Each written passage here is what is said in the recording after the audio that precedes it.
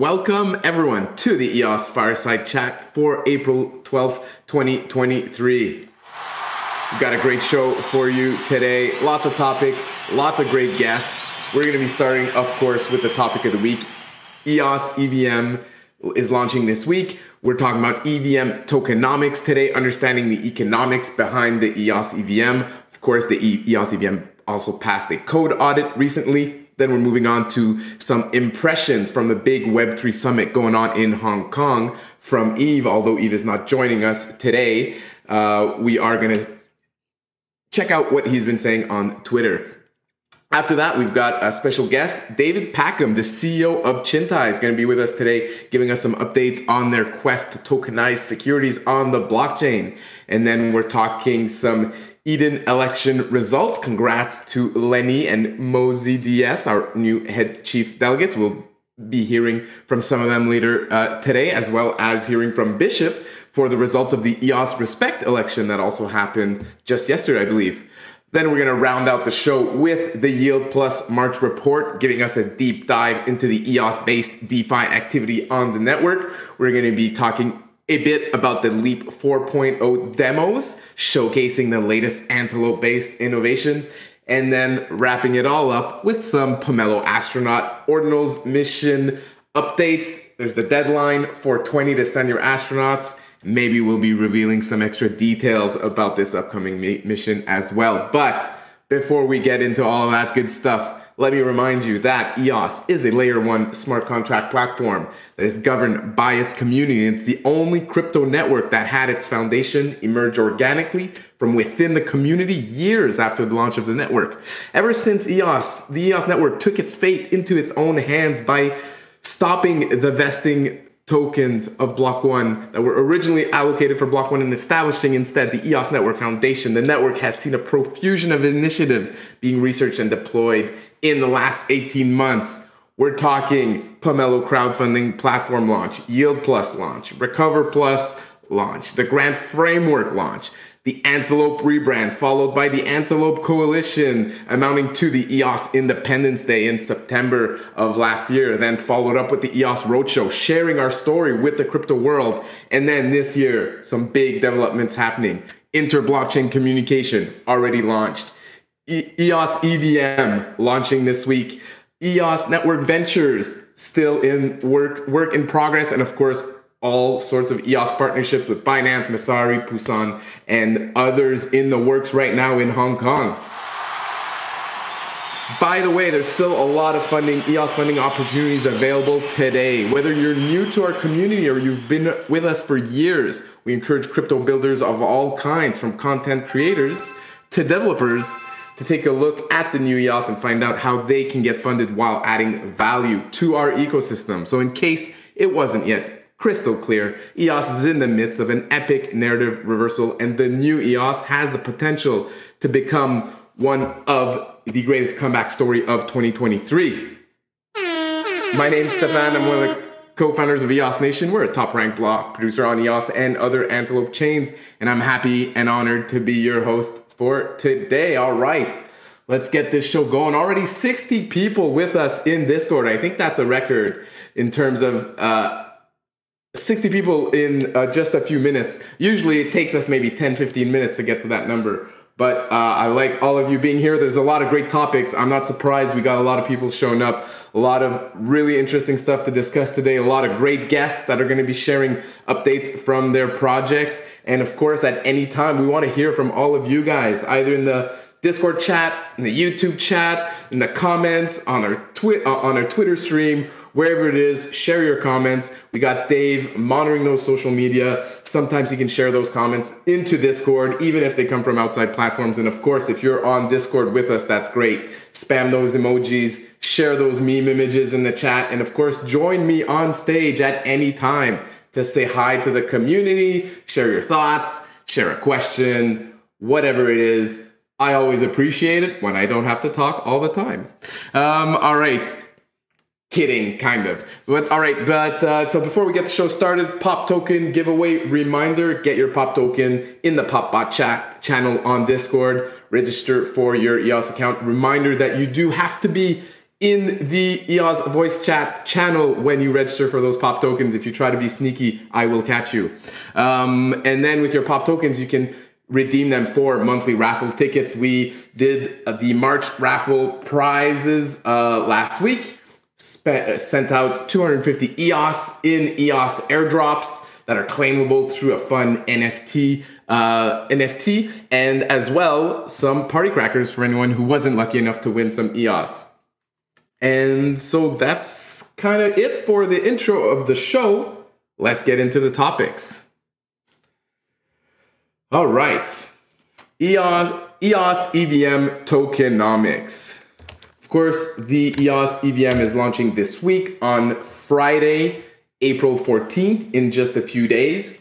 And a few days ago, while we've been talking about the tokenomics very often on this EOS Fireside Chat, obviously it's one of the things that's probably of most interest for EOS token holders, especially since the adjusted tokenomics make it so that the base token for gas on the EOS EVM is the EOS native token. So that adds a lot of very interesting features for this EOS EVM. And so this article here that I shared the link for in the chat, EOS EVM tokenomics deep dive, covers a lot of these topics well explained and very clear to understand kind of the implications. So grab your drink, grab some popcorn. I'm going to go read through this article. I've highlighted some of the key phrases that I thought were important to share. And then on top of that, I'm inviting anyone from the ENF. If you guys have other insights to share, feel free to jump in. If someone from the crowd has questions, whatever, also feel free to jump in, of course. All right, so let's get into it. So, building bridges between EOS EVM and EOS native DApps. So interoperability was a key part of the EOS EVM design.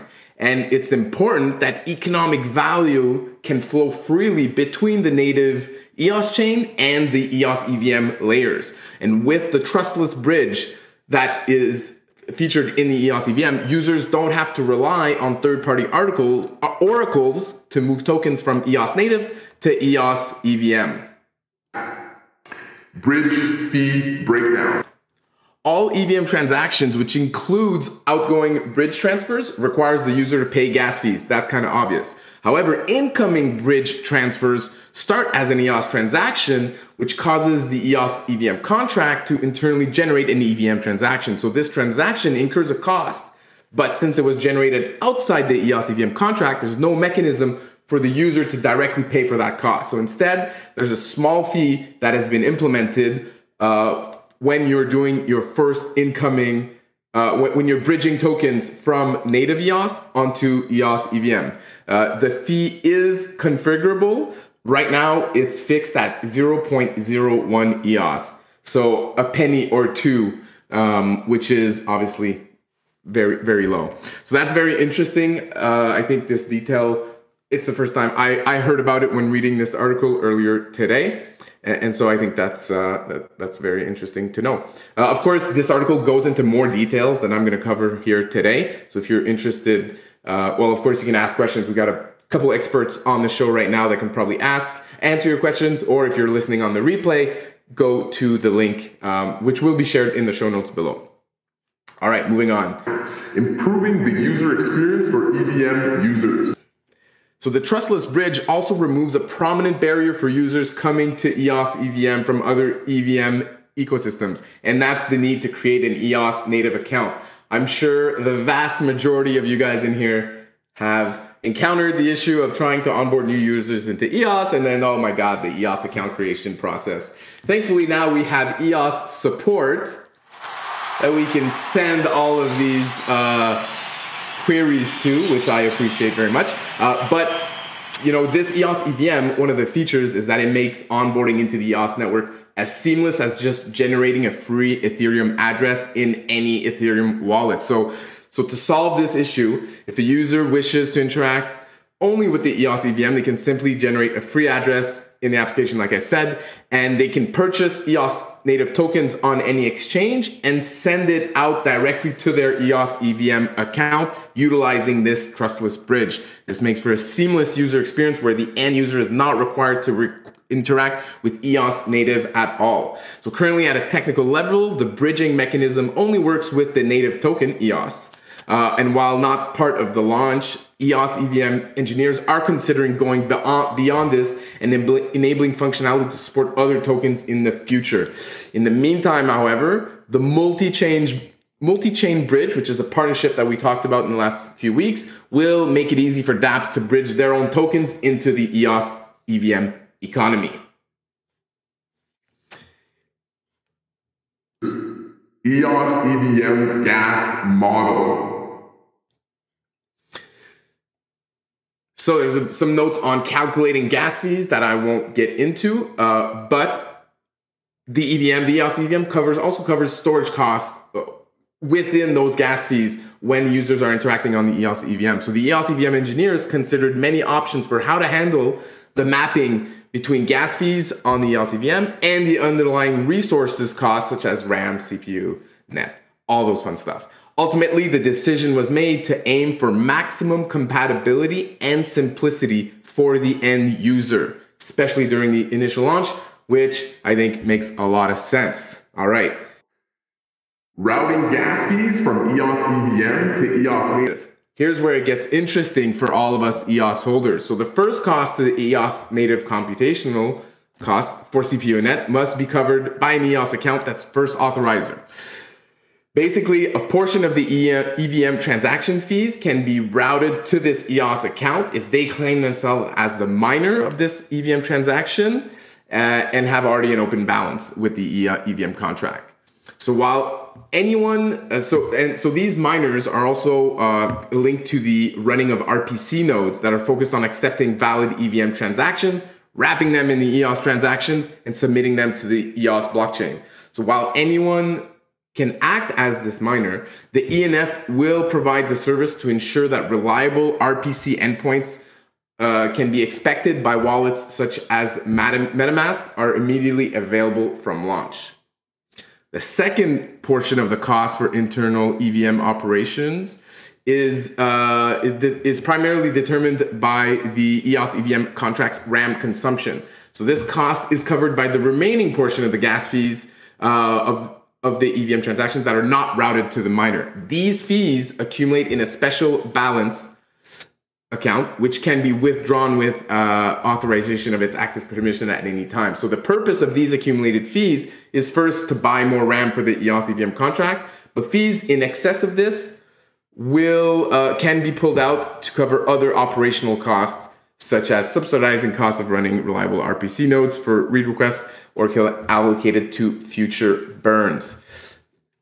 This part was a bit technical and in the weeds. I highly encourage you guys to visit the article, reread it yourselves, reread the sections that you need to reread to understand. I know I had to read it a couple of times to really kind of grasp how all of this works.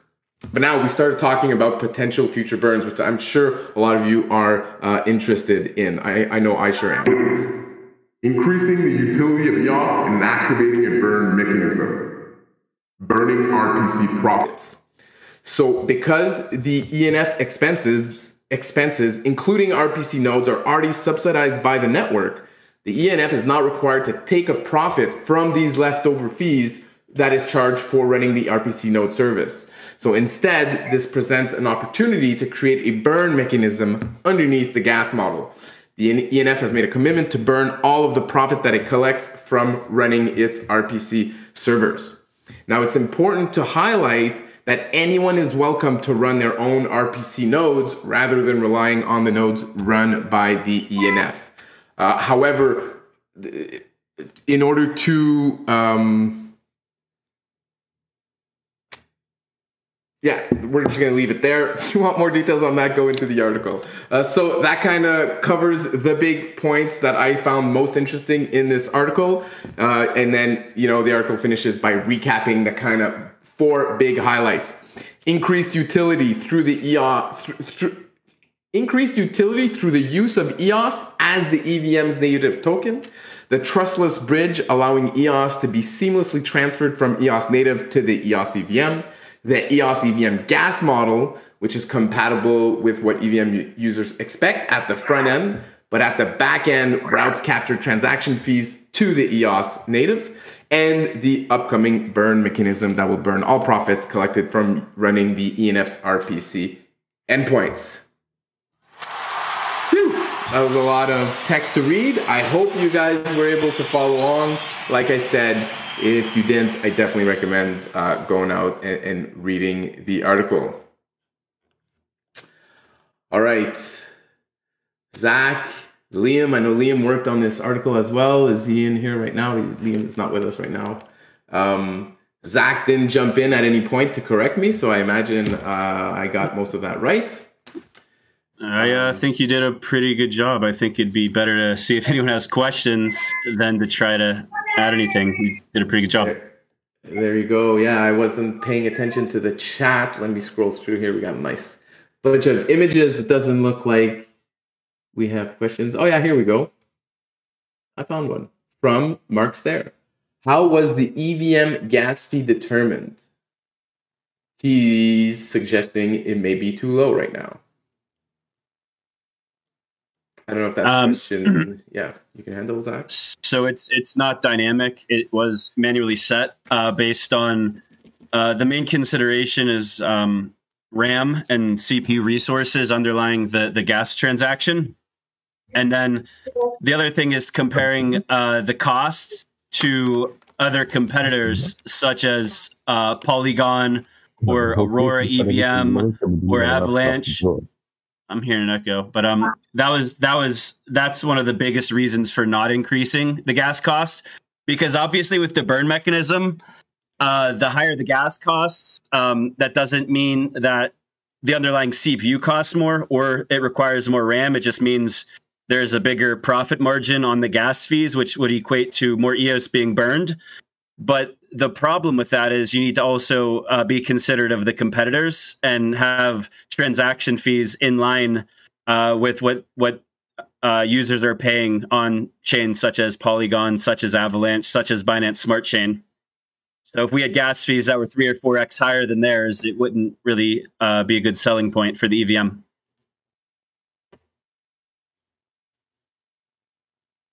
Shans is asking in the chat, can we make things simple? EOS using RAM and CPU kind of complicates things. Well, that's the great part of this about this EOS EVM is it makes it very simple and it basically abstracts away all of that. And if you want to just hang out in the EOS EVM and not worry about RAM, CPU, net, you can do just that. And all you got to do is pay these very small competitive fees for using your EOS EVM product. And dApps.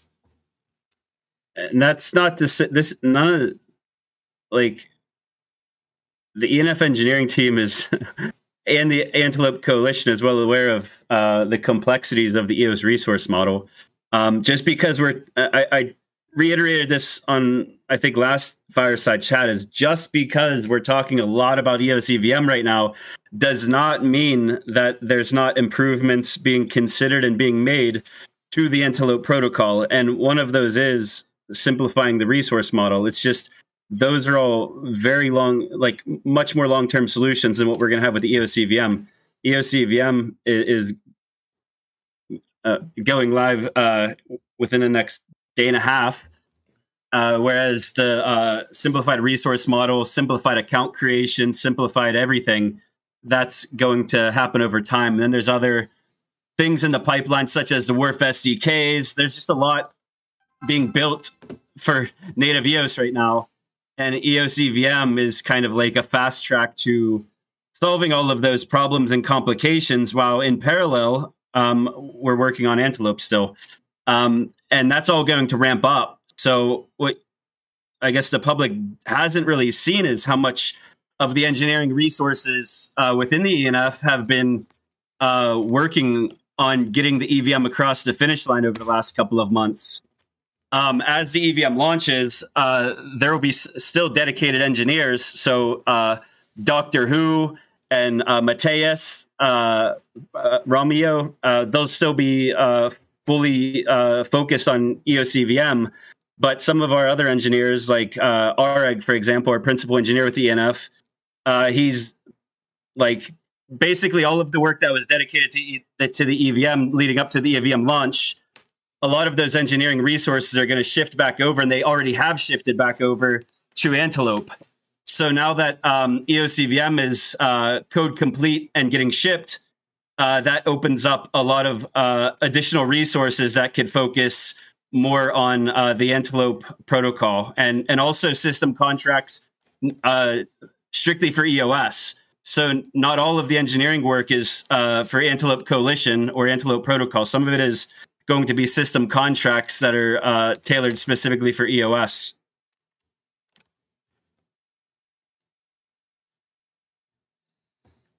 There you go. I just want to point out that Daniel Keys here of EOS Nation replied to the comment about making things more simple, that this topic did come up on the Node Operator Roundtable, which are weekly meetings, which actually we'll be talking about later on in the show, talking about a unified resource model. So that's definitely on the radar. And then Aaron Cox also jumped in that Anchor makes it simple and abstracts all of that away as well.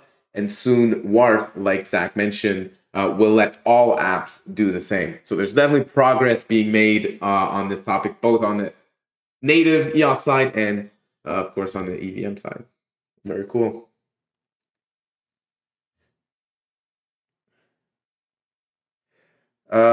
Saifu's Mac asks, how many TP? Not sure what that means. Transactions per second, TPS maybe? And what happens to the gas fee when the chain is highly congested? I like that we're getting questions about what to do when there's too much activity on the EOS EVM. But Zach, is this what's kind of the game plan in that regards? I mean, there's definitely a buffer. The chain would be required to get the gas fees would essentially go up. It wouldn't be dynamic. It would be kind of, at least not initially, it won't be automatic. There's still, that could be a function that comes later, but it's essentially the more congestion, the higher the gas fees will go. But because of the capacity of EOS, it's unlikely that the underlying CPU costs are going to go up significantly enough to really be noticeable for most end users. If you're paying a half a penny or a penny and a half, most end users aren't really going to notice the difference on the fees. Yeah. It's like even in a congested state, they'd be quite low. And we'd be talking like over 100 million like transactions to like reach the same capacity that we saw during IDOS. And if that level of transactions would ever happen again, with the power up model, it would be much better because 100% of the network resources are available rather than only the network resources that were staked in the REX as it was previously whenever we hit that kind of congestion. It'd be a good problem to have.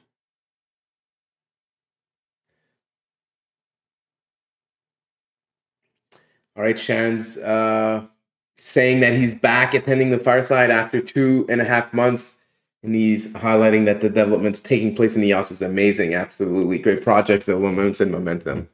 For sure, you took. It's a good timing to come back to the Fireside. It's definitely very exciting these days.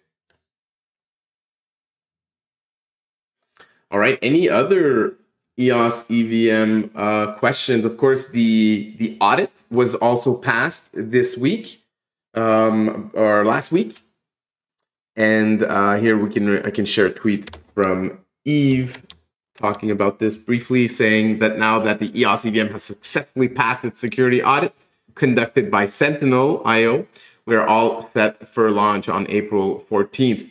So actually, we got someone from Sentinel.io joining us on the Fireside next week, if everything goes according to plan. So we're definitely going to be talking more about audits, EOS, and the EOS EVM audit next week with Sentinel directly. So maybe we can save this topic for next week. But other than that, if you guys have questions or comments for EOS EVM stuff, now's the time to bring them up.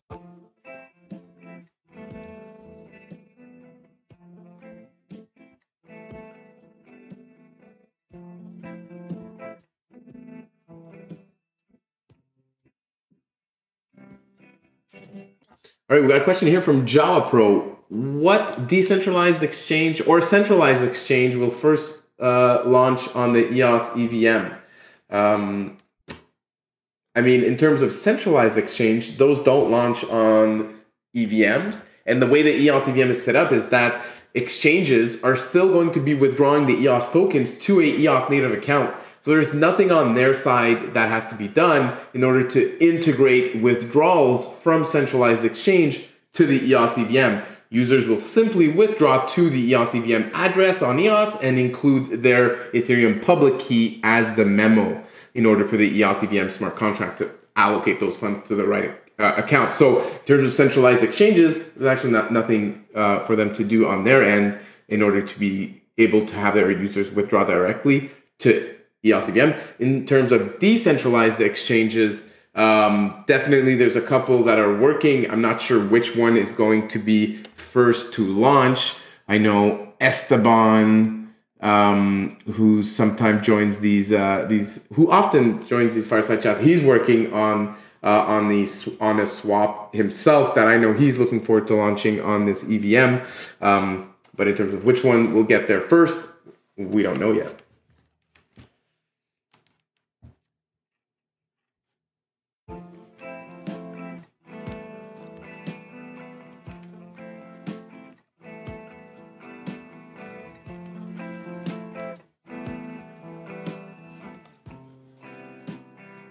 There we go. Zach Gall name dropping some DApp names. I don't know if these are all decentralized exchanges, but he's saying multi-chain, Neutrino, Frog Swap, Noah Finance should all be launching shortly after the launch. And there may be others, of course, that Zach's not aware of.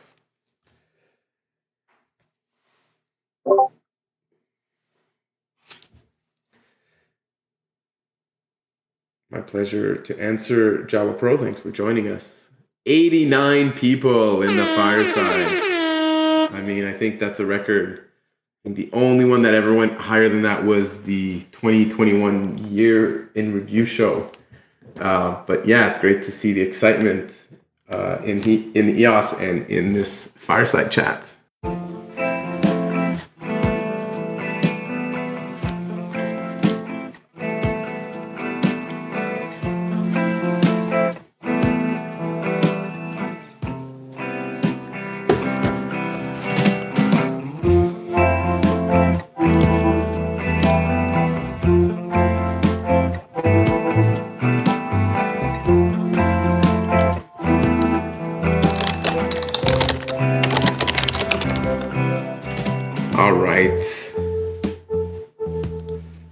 Let's move on to our next topic of the day.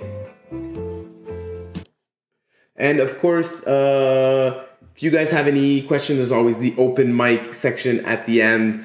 So I see here Sean's asking a couple of questions not related to the EOS-EVM. We can definitely get to those later on in the show. Thanks for sharing those questions. Next up on the agenda, we had impressions from Hong Kong Web3 Summit going on right now.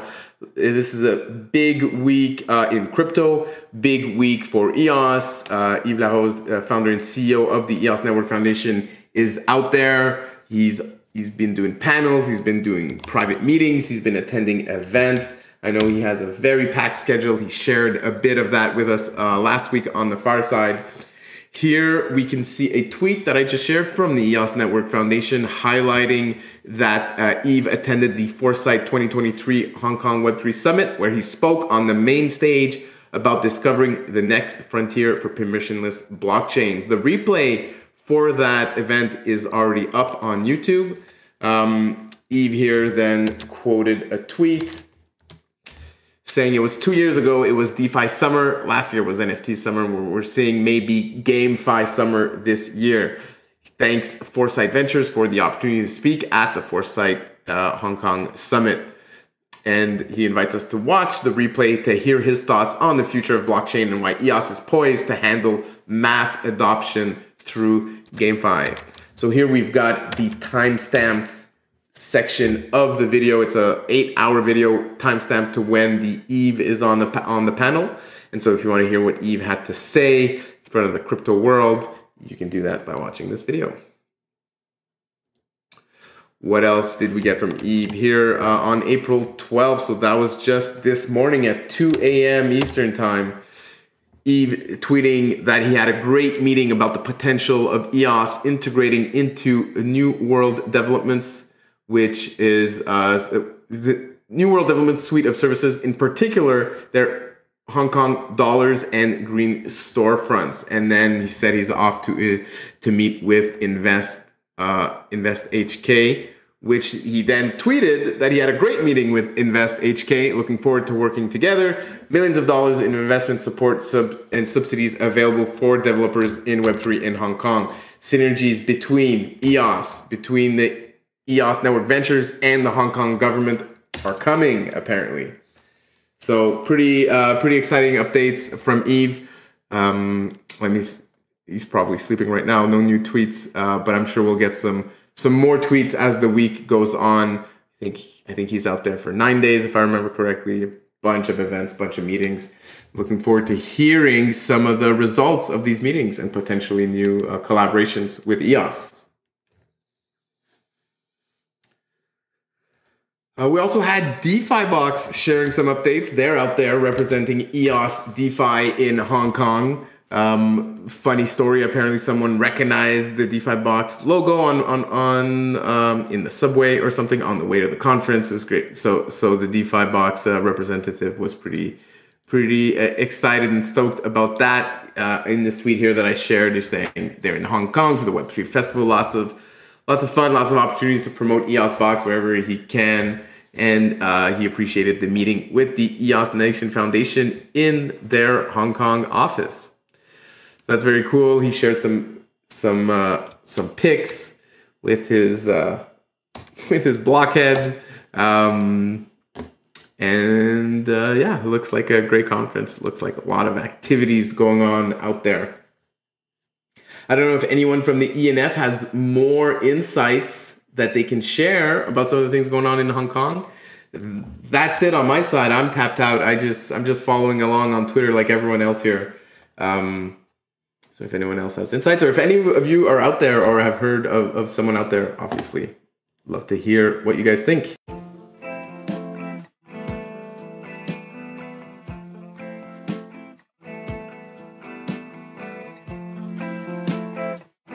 Hi, Stefan. Hi, guys. Hey, Stefan, is Danny in the house? Do we have some Pomelo updates?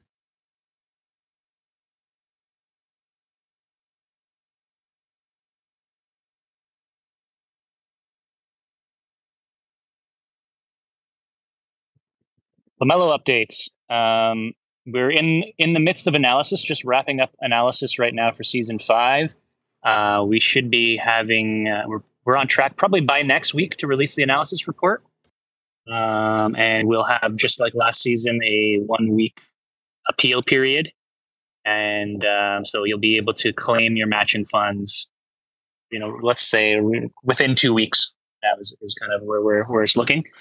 And yeah, I can just say preliminary results looks like less Sybil than in the previous seasons, which is great. I think sort of the preventative measures that we're putting in place and the actions taken in previous seasons are proving to be an effective deterrent, which is awesome to see.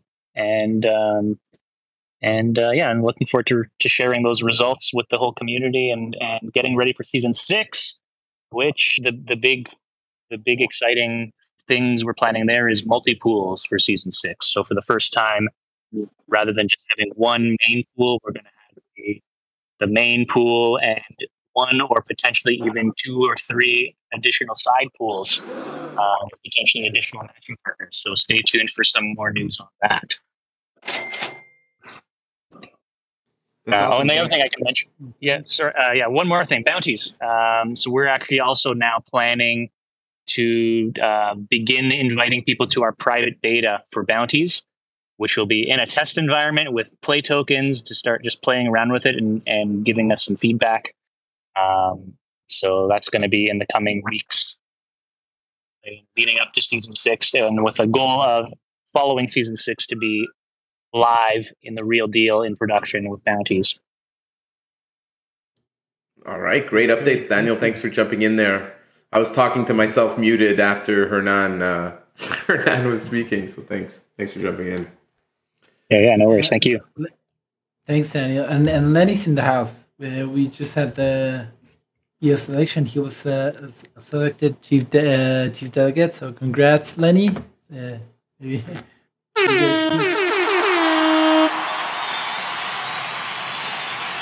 You're jumping all over the place with my agenda topics, Hernan, but it's okay. We like you, and I like it that you're participating. So I'm gonna roll with it. Our next topic was actually supposed to be David Packham, CEO of Chintai, but I'm not sure if he's with us yet in the chat or if he is under another name. I do want to respect the timelines that I gave him. There we go. Gunnison Cat is here. So let's get into Chintai, and then we're gonna get into the Eden election roundup afterwards. All right, so David, if you want to come on stage, introduce yourself for the people who may not know you, who may not have been around many years ago, back when we were talking a lot about Chintai on EOS. Been a while since I haven't heard from you guys in person, so I'm looking forward for you to joining us on stage here. If you can. Mic issues, of course, so you'd have to unmute yourself. You might have to test your mic. Standard stuff on Discord here for first-time guests.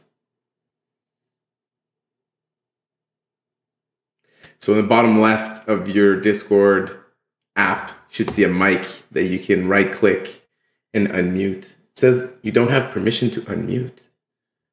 That is a new one.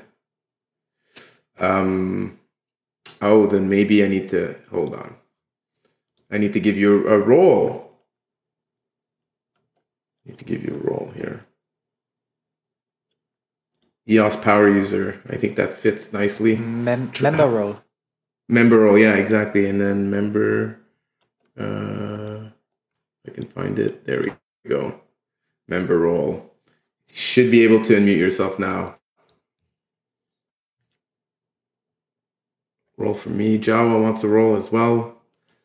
Anyone who doesn't have a role, you can go to the Get Started section at the top of the server. You can assign yourselves your own role, but happy to give you guys a role as well.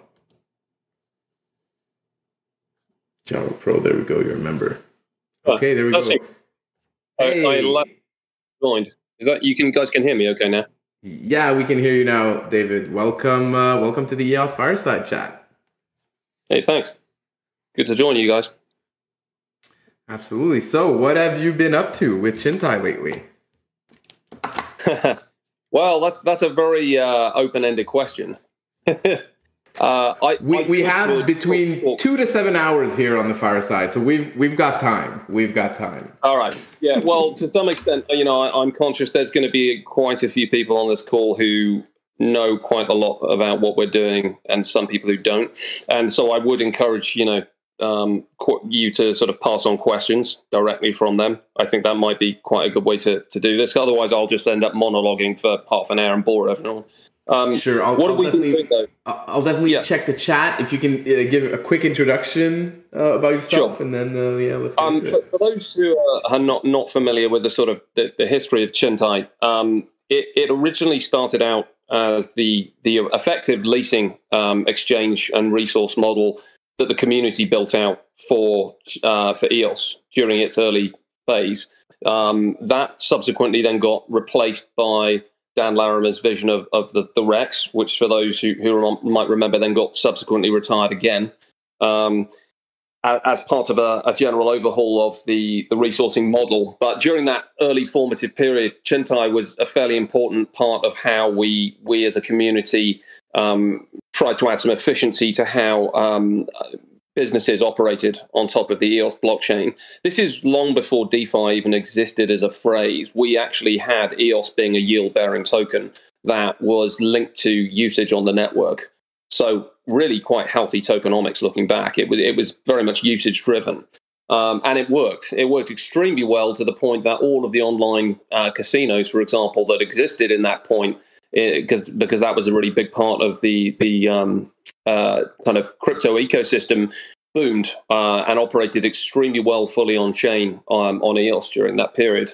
And really, from the roots of that early infrastructure that got built out, an on-chain order management system that could handle relatively high volumes, we took a step back after we issued the Shentai checks token to start building out something that was going to be a lot more versatile and comprehensive. And the early vision of that was, let's build out infrastructure that other groups on EOS and beyond can use to do different forms of issuance and markets, because we could see that shared need across lots of different projects we were talking to. And then really pretty quickly, as the SEC started coming down and arresting the first batch of people in sort of 2018-19, it was quite clear that we couldn't just ignore reg compliance. And that changed our focus towards looking at, all right, if we're going to have to do everything here and manage that side of the equation for users too, how do we do this? And that led to us really having to think about financial licensing, which is not a small thing to do at all. It's an extremely expensive, big undertaking, and you have to operate companies to a very different standard once they're financially licensed. But nonetheless, we thought, okay, this is going to be part of the path we're going to have to take.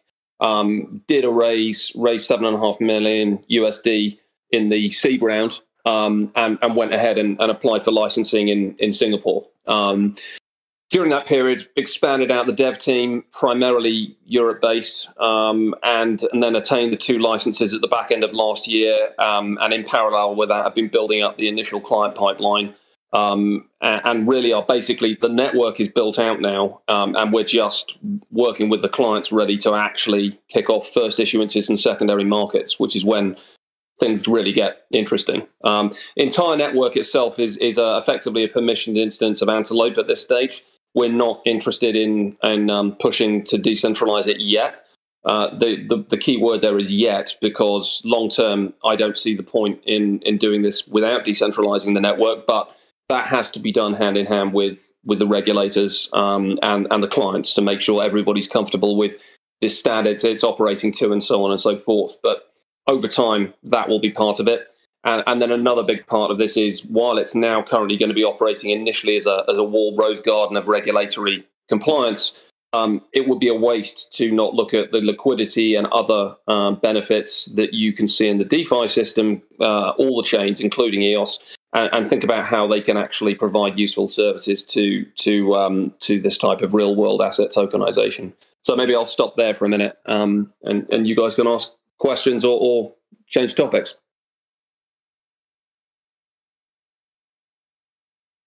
Well done. Thanks for that nice intro and quick overview of what you guys are working on. That's great. I see you guys published an article today, or not today, but last week. I'm going to share that in the chat here, and going to share a couple more relevant links. For example, your Twitter account. And yeah, I mean, looking at your Twitter account, we see a recent post of 2 days ago about one of your clients, DNZ Venture. Can you talk a bit more about what this means for you guys?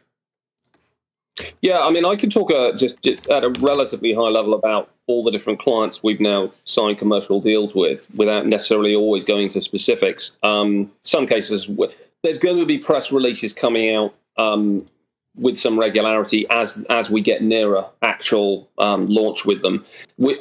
Otherwise, what we'd have been doing is front running these types of press releases as much as 6-8 months ago, and then everyone would have forgotten about it. So it's part of a coordinated campaign, goes hand in hand with the utility of the checks token coming online, additional listings, and a whole load of things that will be happening on the checks tokenomics side that activate with the network itself. So we've been having to bide our time, which is, I think, frustrating for our community, but it kind of is what it is. But to give you a general sense of this, we've now got 10 confirmed commercial clients. They vary in size from relatively small startups that are operating out of Singapore and operating things like green tech focused raising vehicles, where they're going to be funding out projects in the sort of 5 to 20 mil range, and tokenizing those funds such that they'll be liquid, and the liquidity providers, the LPs, will be able to buy or sell and increase or decrease their stakes quite dynamically.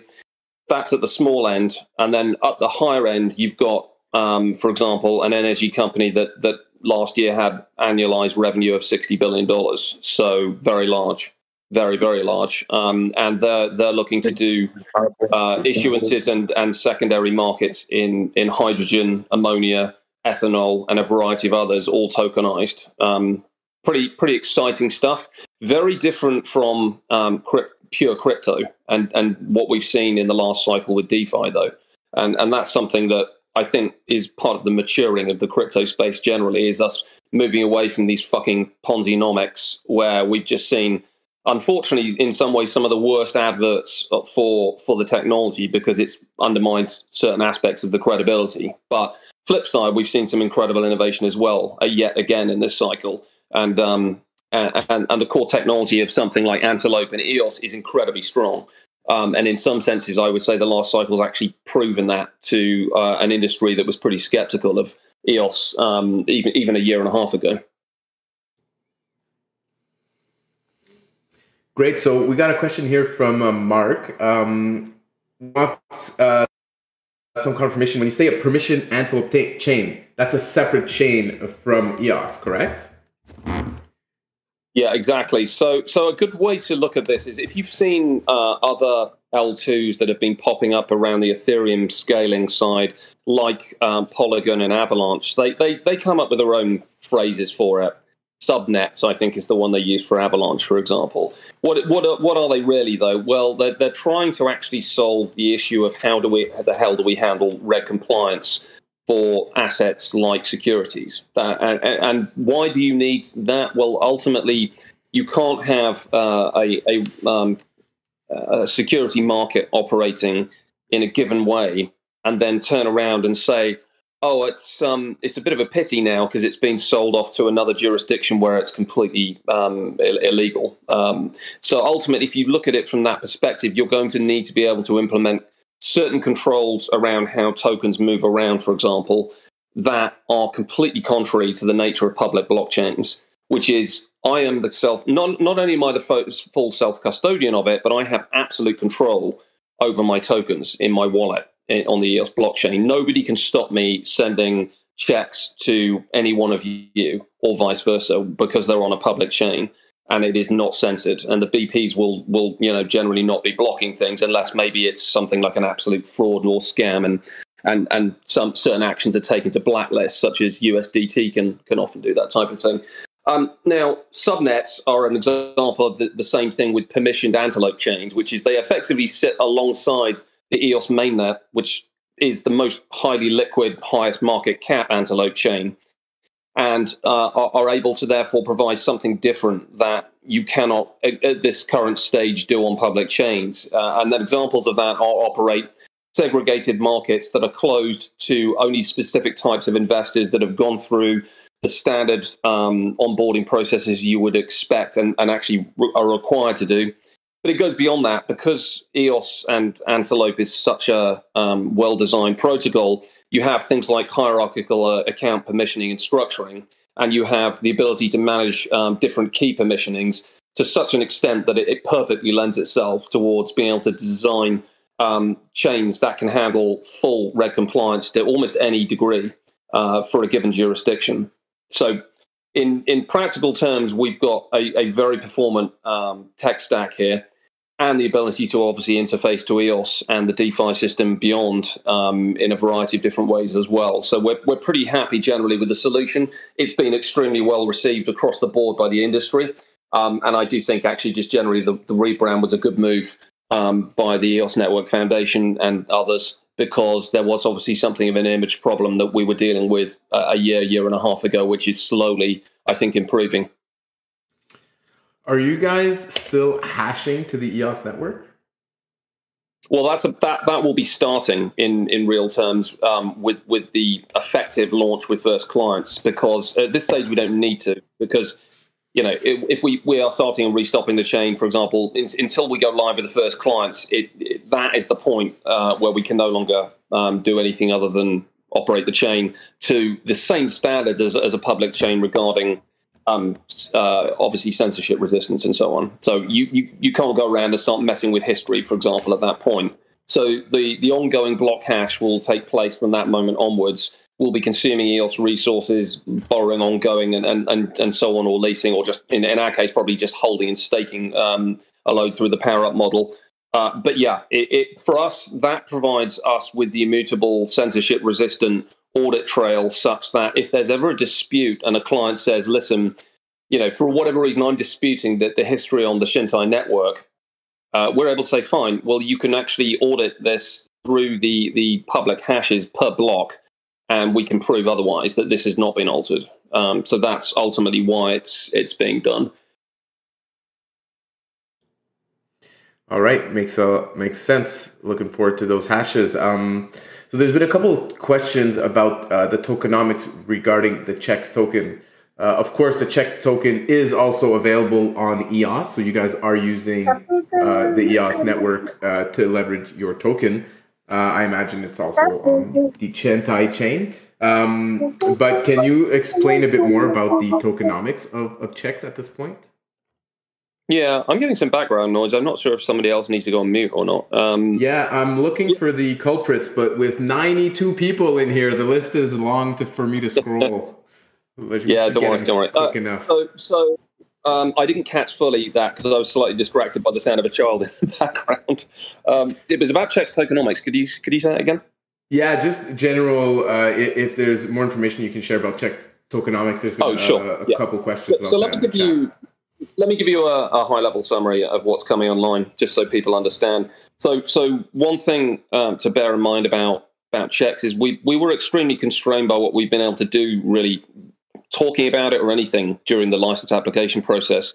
And that's why we've spun out and launched a different side of the business called Shintai Nexus. And the reason for that is that we need to be able to do things with tokens, crypto, DeFi, that are not governed and constrained by operating as a licensed entity out of Singapore. So now that that's taken place and the Shintai, at least the placeholder for the Shintai Nexus site is launched, that is really going to give us a quite useful series of avenues upon which we can really push this forwards.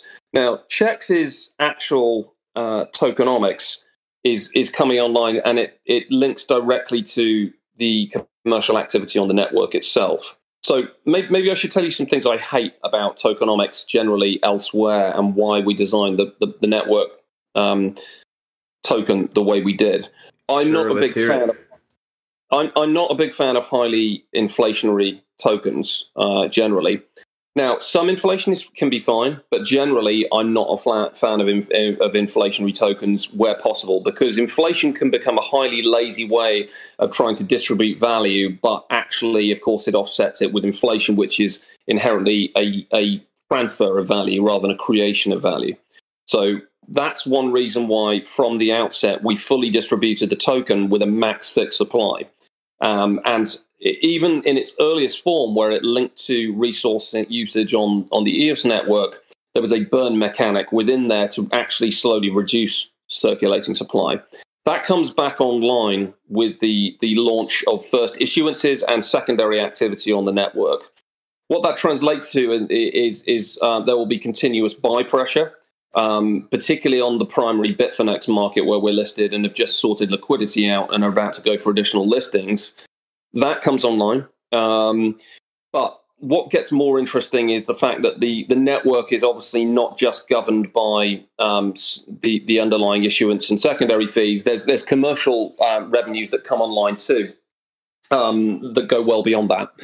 So those aspects will be leasing. They will be leasing checks ongoing from the holders of the network. And passing on reward for that to them. Now, that's something that we'll be working through in more detail as the network starts to expand out, because this is quite a difficult thing to balance correctly, so that we don't end up with a scenario where it becomes too expensive for the clients, and or it just doesn't incentivize people to stake to the network. Now, there's a variety of other reasons why staking to the network or locking to the network is going to add a load of value for Chintai, and we'll come onto that maybe later. But this side of things is extremely powerful for a range of reasons, because we need a highly liquid gateway token to the DeFi system long term in order to potentially realize the true potential of DeFi and how it links to real world assets, in our view. So if you look at a core example of this, you've got basically the need to source liquidity. It is a common problem across pretty much any market, any asset you will ever find, not just in the traditional finance system, but particularly in crypto and DeFi and digital assets. And the ability to dynamically source liquidity from, for example, the EOS network, from EOS holders, and say, listen, if you stake to us, you can lock it up here in a highly secure place. You can maybe even still continue voting, right, for your favorite BPs as well. So we're not taking that yield away from you either, but you're going to stake it for a longer period of time linked to that, such that we can now use that as collateral to deepen, say, a carbon market on our network. And this is not just a carbon market that's like a DeFi, fantasy Ponzi-nomic driven thing. This is a real client paying real world money, which is selling carbon offsets and making money back. And therefore, they're prepared to pay for this liquidity for a highly performant market that can handle higher volume. And in that scenario, obviously, we're able to just go to them rather than having to go out to a bank or State Street or somebody and pay a fortune and try and persuade them to come in. Or maybe they just tell you to piss off because it's too small scale for them. You can go to, EOS holders as an example and say, here's an opportunity for you, a highly secure one where you can actually make additional yield and you're providing a useful service for the market. That's the type of future that comes from this. And this is the type of reasons, why checks generally is now a high priority for the network too, because it links very intimately to the DeFi facing side of the network too. But if there's more specific questions on checks, though, I'm happy to field them. Yeah, no, that's a good explanation. Thank you. Not seen anything else too specific about. If there's not more on it, let me just add actually a couple of things. So while I've talked about the fact that there's going to be continuous buy pressure coming from the activity, there's also going to be continuous moving into a community fund account for redistribution elsewhere, which partly links to what I was talking about regarding dynamic liquidity sourcing as an example. As I mentioned, there will be some modest burn as well. And ultimately, those are the core features of the token. Max fixed supply, somewhat deflationary, and operating obviously linked to real world asset tokenization is the driver behind it. Further down the line, as the network itself starts to decentralize, then checks may well have other related aspects and or alongside another token. But that's very much, to be decided, and it depends what's acceptable or not to global regulators too at that point.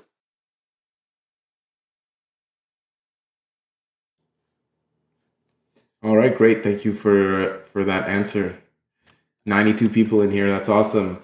I imagine a couple of these people are new to the Fireside Chat and they came here to hear you talk about Chintai. So definitely great to have probably you. Check holders, right? Anytime you want to come back to the Fireside, you got more updates. We'd love to hear more updates. Stefan, I have a few questions, if you don't mind, if that's okay. This is Perry. Go ahead. Sure. Full disclosure, I hold checks. And having said that, I have a few questions. One of them is not so much a softball. The first one is, given the fact that Chintai has... Oh, first of all, hello, David. And so glad to see you here. The first one is, given the fact that you have been tweeting some things that are clearly anti-CDBC, and at the same time, you hold 2 licenses with the government of Singapore, which is definitely going forward with at least a retail central bank digital currency.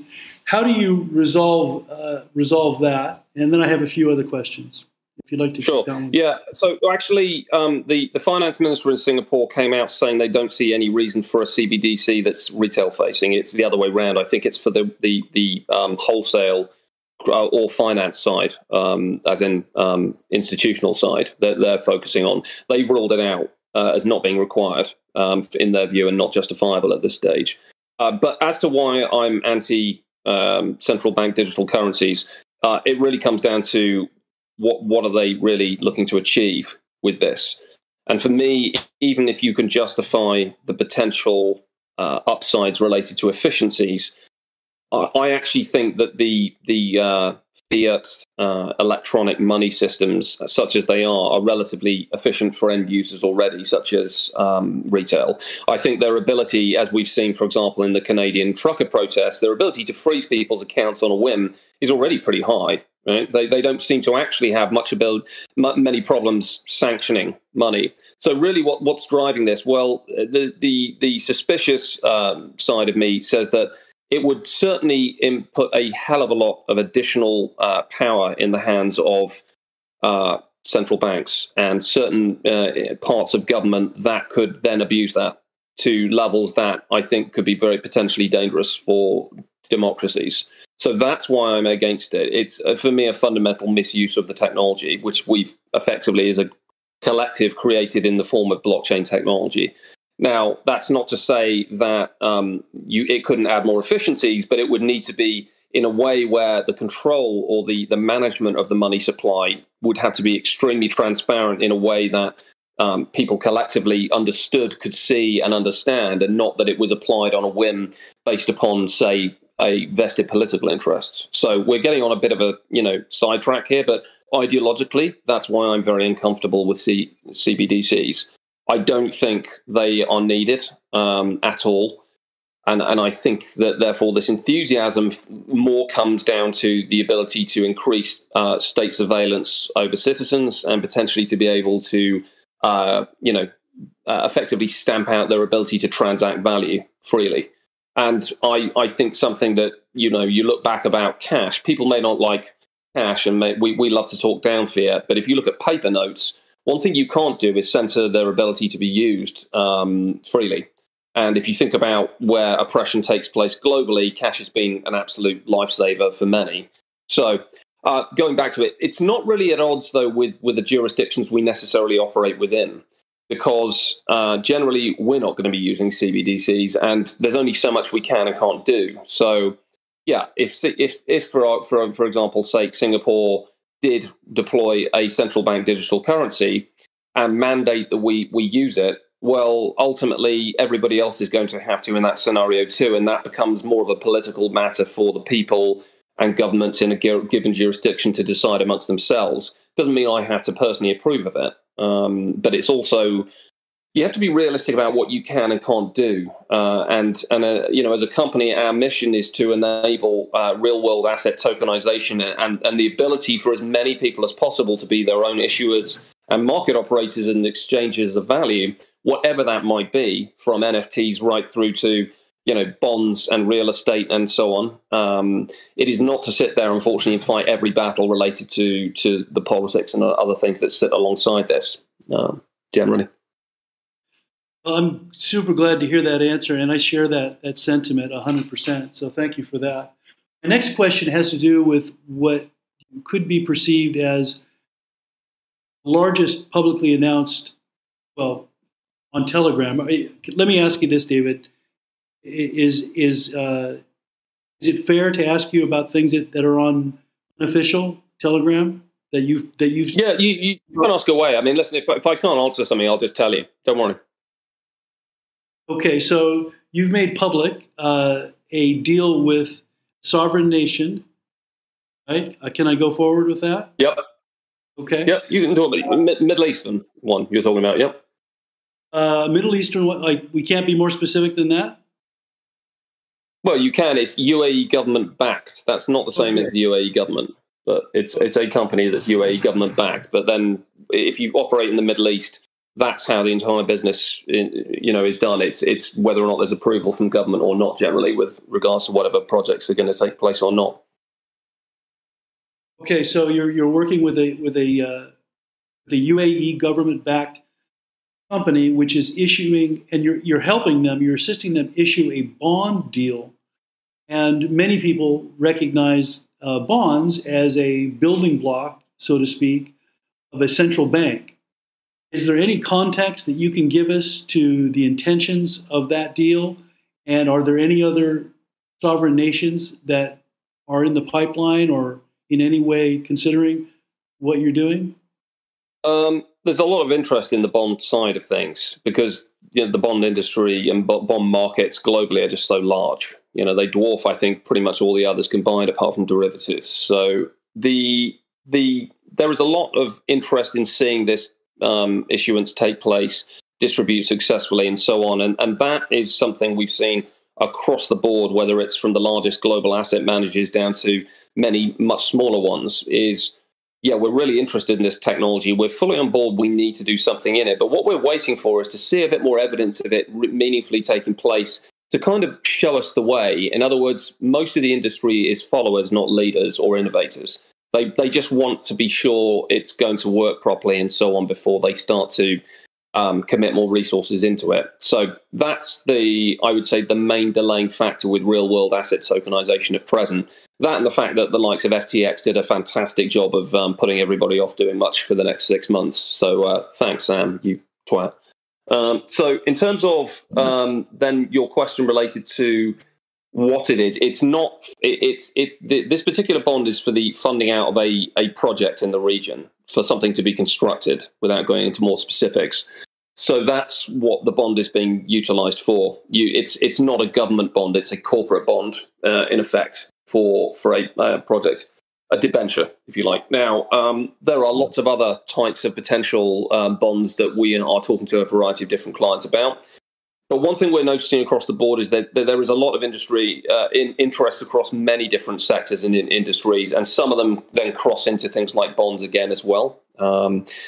But no, we're not talking to any other sovereign nations at this stage. About.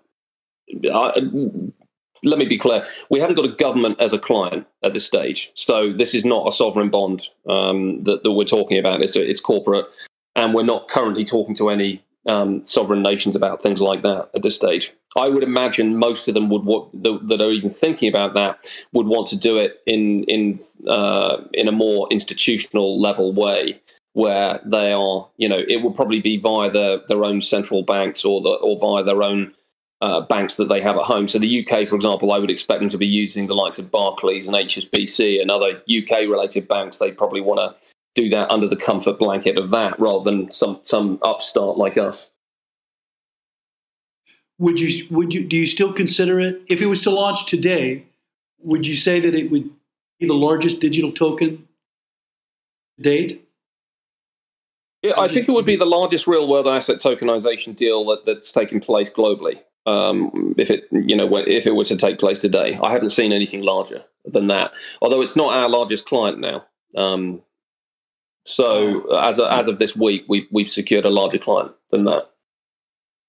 Okay. Wow. So if I was to give you this is not being by any means accurate or something I want to be held to as a figure, but if I was to estimate the total real world asset deal flow issuance size, say over the next 12 months from launch, over the 12 months, based on what I'm seeing with the client size, it's going to be somewhere between 250 million USD and up to $1 billion, if I was to guess right now, based on where we're at. So that obviously is fairly substantial.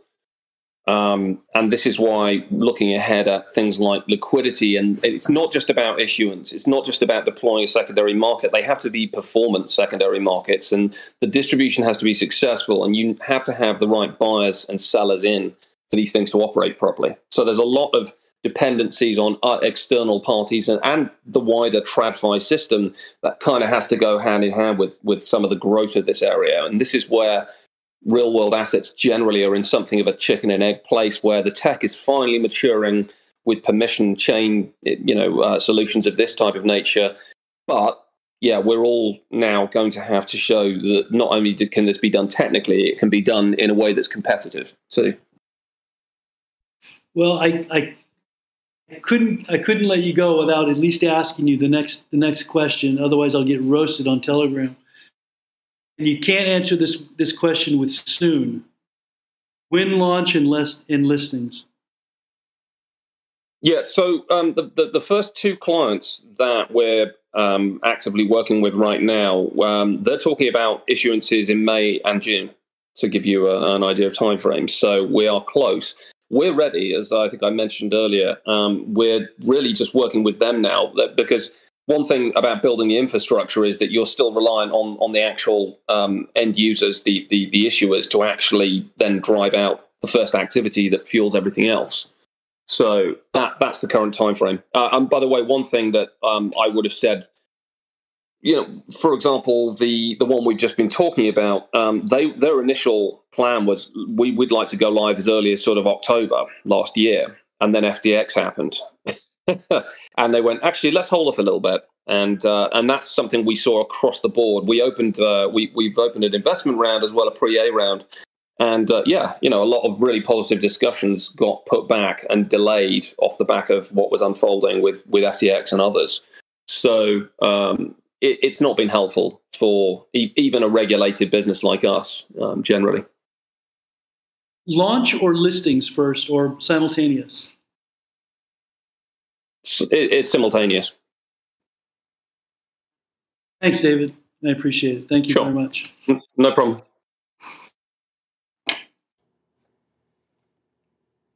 Thanks for asking some great questions, Perry. That was great, and thanks, David, for those great answers as well. Yep, pleasure. Anyone else want to jump in, ask some Chintai questions? Give it a last call here.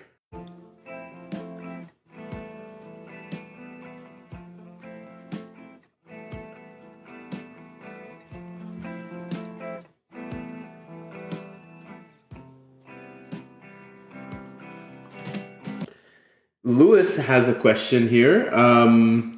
Would checks/Chintai allow a token to represent dividends of short-term real estate profit splitting? Could we tokenize that, or was that specifically related to checks? Sorry. No, exactly. Does your platform, could you guys tokenize that exactly? I mean, yeah, ultimately, if you're talking about the ability to pass back things like dividends, is that what the question is? Yes, I think so. Okay, fine. So, as an example, yeah, we have we have several real estate clients, but the one in particular, the fractionalization of them, they want to be able to then pass back rental yields to the holders, the token holders. So, in a scenario like mechanism for yield, for rental income in that particular case. It's all core functionality that the network has been built out to handle on an asset class by asset class basis. So a core thing, for example, that goes hand in hand with issuing a security like a company stock, for example, would be that it has to handle things like dividends and forced buybacks if you're retiring a market. So all of those types of permissions are handled. And they need to be because we're regulated, and so we need to be able to handle the breadth of functionality you get in conventional markets too. We're regulated to exactly the same standards. So, talking about an audit that took place, recently for EOS, for example, we're on our, I think, third audit in the last 12 months, second internal.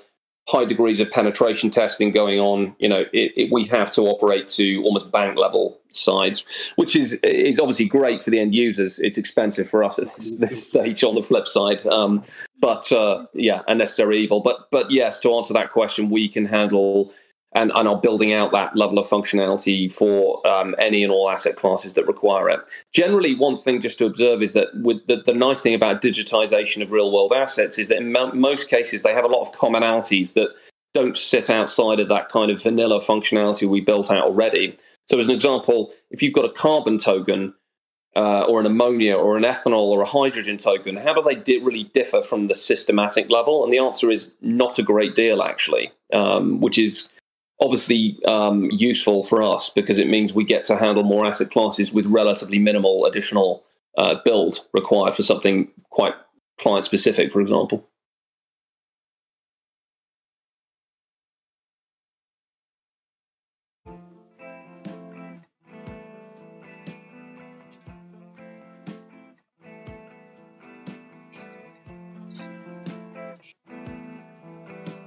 I've got another question, if that's okay, Stefan. Of course, get in there, Perry. You mentioned, David, you mentioned, and I didn't quite catch the full context of it, but that something to the effect that the clients, you didn't want the clients to be spending too much money on the checks with such a concentrated token holding community. In the long run, go ahead. Let me just clarify that. The tokenomics are designed to insulate the other side from needing to interact with tokens full stop. So this is going to be systematically encoded in the smart contracts of the network over time. The point I'm making is until we understand how they balance out as we start to scale up, we don't want to encode specific values related to every let me give you an example. You've got a market. Let's say we balanced it on a real estate market and said, right, all ongoing fee percentages are based upon this successfully deployed real estate market. Great, and it does this amount of volume, which is relatively low but quite high value.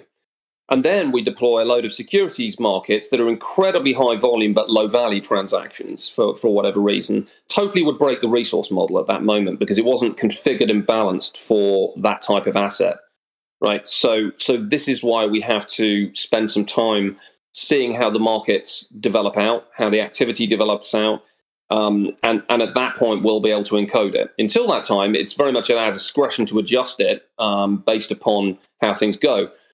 And to the point, therefore, it's not going to become too expensive for the end users because they're going to be charged a fixed rate that gives them that transparency related to that, and it will just get passed on to through the mechanisms I've already discussed regarding checks utility as it comes online. Okay, so right out the gate, you're going to have a peg, so to speak, between checks token and what kind of consumption of utility can be had on the platform. But then over time, you're saying you're going to relax that peg and let the free market take over.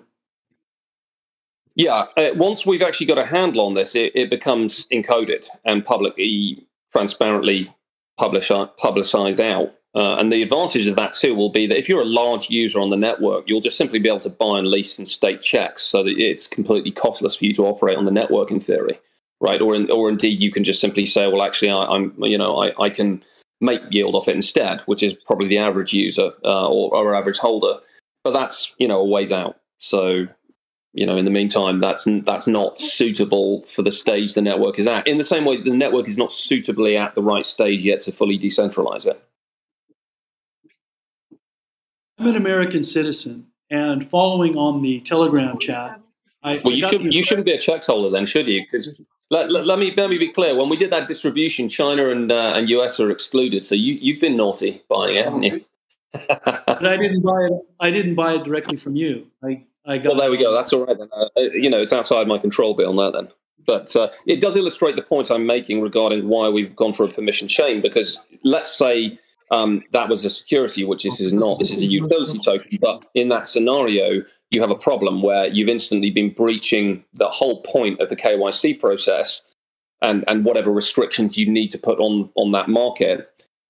It gets breached the second it hits a public chain because you can't stop somebody launching a secondary market like Nudex and DeFi Box did to deploy out. And so anyway, carry on. Sorry, you were asking a question. Well, my question has to do with the ability for somebody to set up a tokenization of an asset, let's say a piece of real estate. Doesn't have to be in the U.S. Let's say it's in a different country.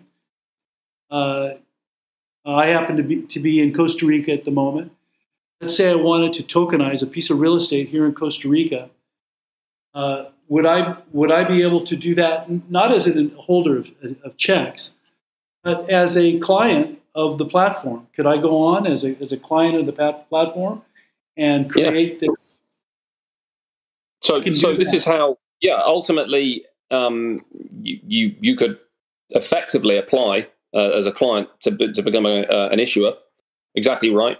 And provided you pass the onboarding process, you get issued with you get set up with an issuer level account that can therefore go into the test sandbox, commence test issuances, deploying secondaries, configuring them any way they might wish. Obviously, there's a lot more to it than that, because you're doing something like real estate. You're going to need to work out the legal structuring, what physically owns the real estate, because it's not going to be most likely the actual real estate. It's probably going to be something like a variable capital company, a VCC, or an SPV of some sort that holds the real estate, and that's probably more likely what's being tokenized at this stage in the real estate industry. We're typically seeing, but yeah, absolutely. That's why I mentioned we've got some smaller companies who are, very often at the entrepreneur type stage, and that's what they're doing. They're actually using us as their entire blockchain solution, and it's a white label version of that. Most of our clients are going to be white labeling this to their end clients. They're going to be logging in to a portal and a platform that's branded with all of their everything, and under the surface is the Shintai network operating for them with that. So that's why this scales up relatively fast. We're effectively a SaaS business above all else. So you've built it so that it makes sense for a small operator, not only as a white label operator, but actually as just a regular client. A small client has whatever size piece of property. Is it that reasonably priced, or do you have to have I don't know how big of a piece of property? I mean, there's certain fixed costs related to onboarding that are going to put off a retail level investor, and right now, for anything regulated, we can't service retail yet anyway, to be clear, but no, I mean, there's nothing to stop somebody either who's formed some sort of small company and or is a high net worth or accredited to be able to get off and do things, for sure, in theory. Now, related costs to that depend entirely what they're trying to do. I go back to what I was saying before, though, which is it doesn't matter about whether or not someone wants to issue real estate, as an example. There needs to be a network and an ecosystem in place to have buyers for that, for a distribution and an issuance to be successful. And then there needs to be the right buyers and sellers available on the network and interconnected, such that you then get the network effects and an ability to have a liquid secondary market that's performant. Right? Without that, it just becomes like a lot of the real-world asset tokenization that's taken place on a variety of platforms to date, which is when you delve under the hood, there's zero liquidity or very low and almost zero volume, and a load of pissed-off issuers looking to actually move off it because it's been a fail for them. So that's why I keep going on about the need for liquidity, the need for pulling in partnerships with TradFi and so on as well, because we can't service deal flow dynamically from smaller people like that until such time as, for example, we've got one or more clients who've got, say, an open real estate market they're operating where you could maybe list on them, right? Rather than you having to do the secondary yourself, you're just going to go through another client that's actually specializes in that, rather than it being your problem per se. But you could. That's the key point. You might decide, actually, this is going to be the first of a multitude of ongoing issuances. I have the investment deal flow myself. I'm simply just going to get them to onboard through the network and build this out as a business and see where it goes. In which case, that's where we've got the types of clients doing that and white labeling. The theme that I'm hearing that's getting my attention is how you have bridged these worlds, the TradFi, with the need for the liquidity in the wild in checks. This seemed. Am I wrong? Is this something that you guys are moving kind of ahead of the pack with?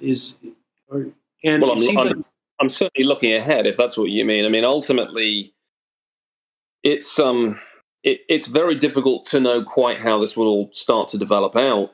this is why, though, I want to be able to interface to DeFi, because it seems a huge waste to me to have this system that is just completely segregated off from the real world asset tokenization side. And so I'm always walking a tightrope between these two worlds and saying, well, you know, how do we actually make the best of some of this incredible innovation on this side without pissing off the regulators or others, and putting a target on our back? And at the same time, how do we actually do something that's competitive and going to incentivize liquidity without being just totally uncompetitive versus, well, put it this way, we couldn't compete against 20% yield annually on Anchor, as a good example. I remember saying to our community back then, the real world rates on this could be maybe 4%. And I was laughed at as well, why would anybody want to put down and only get 4% yield? And I said, well, that's probably, you know, it might be higher than that. But the point is, these are real world generated yield figures, and they're based on what people are prepared to pay. They're not based upon inflation and Ponzi-nomics. And so, you know, if that's why that type of thing from DeFi was very unhealthy, because you can't compete with 100% or 1,000% APR. Not in the real world, you know, but then they're not sustainable and they collapse with regularity too. But yes, we are looking ahead at all of this on that basis that we need to be able to provide an ecosystem that supports clients who can bring everything to the table, but also smaller entrepreneurs and others who are going to need everything provided for them, as it were. And that's something that slowly builds up through network effects over time. Yeah, it seems I'm starting to get a picture of why the checks token is actually important. It was difficult to understand. You know, well, I'm not surprised we've not been able to talk about it either for the last 2 years. So it's a bit torturous. Yeah, it's been a bit torturous. Well, no, it has, and it has for us as well. And then its illiquidity. The illiquidity of it was a great demonstration of what I'm talking about, which is that we were so capital constrained back in its early days. We never thought we just weren't thinking about liquidity ourselves because we weren't operating a checks market. But it's become increasingly apparent that this thing can't scale upwards without a massive injection of liquidity, which has now been resolved, at least as an upside, on the Bitfinex exchange, such that any price increases now will be able to be handled to incredibly high volumes without it being an issue. And that was important because now we can handle hundreds of thousands, millions, and in theory billions of dollars of daily volume through the token without it breaking, right? Whereby the price is shooting up and down by 50% or something off relatively small amounts. That's one of the greatest single strengths of the EOS network, is that liquidity of the token, which is outstanding, along with its high number of listings. Right, that is probably neglected generally by the community. They don't appreciate how much of an asset that is for EOS. Aside from the technology and aside from the community and the momentum it's got right now with the EVM, it has an incredibly liquid token as well as a gateway to enable easy transactions and interfacing with things like Ethereum and beyond. So, yeah, I just mention it because that is a huge asset for EOS. And the two bridges that you I have a question built too. If go ahead. Perry is done hijacking the AMA. Yeah, I think Perry will never be done, so I think you should just. Yeah, Perry will never stop. So why don't we put a cork on him? That's just fine.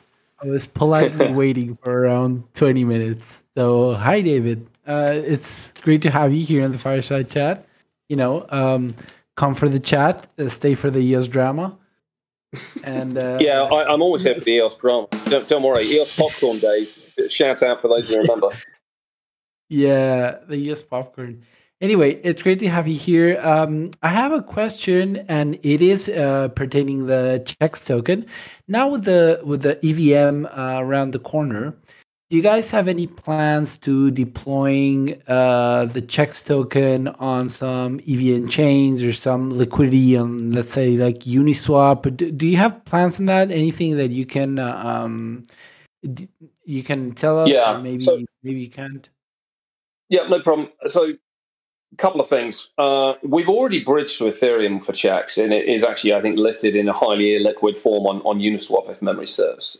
So I should probably clarify about bridging generally, which is that right now we're not even trying to embrace the decentralized bridges and the trustless bridges because of security concerns generally across the board. So I'll be watching this with great interest. But at this stage, we are paying for an institutional grade insurance with 100 mil of insurance per on the transactions through the form of BitGo for our ongoing interchain bridging. The advantage of that means, though, that we can bridge to over 30 different protocols from day one, which is pretty powerful as required for our clients. But yes, we are going to be pushing ahead with additional listings on other protocols in theory as well over time.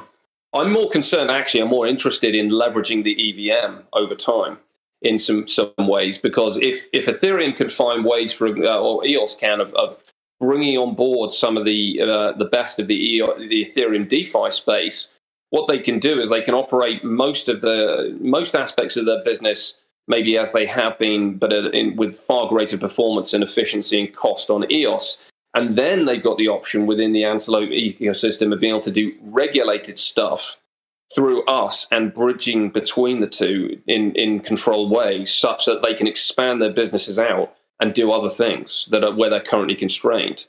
This is where this stuff gets really interesting, right? You start to look beyond the simple boundaries of a given network, and you realize that actually a combination of creativity, momentum, network effects can lead to a variety of things that could benefit all sides. So yeah, I'm very happy with the EVM innovation that's coming. I think it was sorely needed for EOS, and it was a waste of its potential as a protocol to have not happened sooner. But you know, that was very much a problem the community had it's now resolved, I think. So yeah. No, that's great, and I'm sure you guys find very interesting ways to use that EVM capabilities for the operation of Chintai.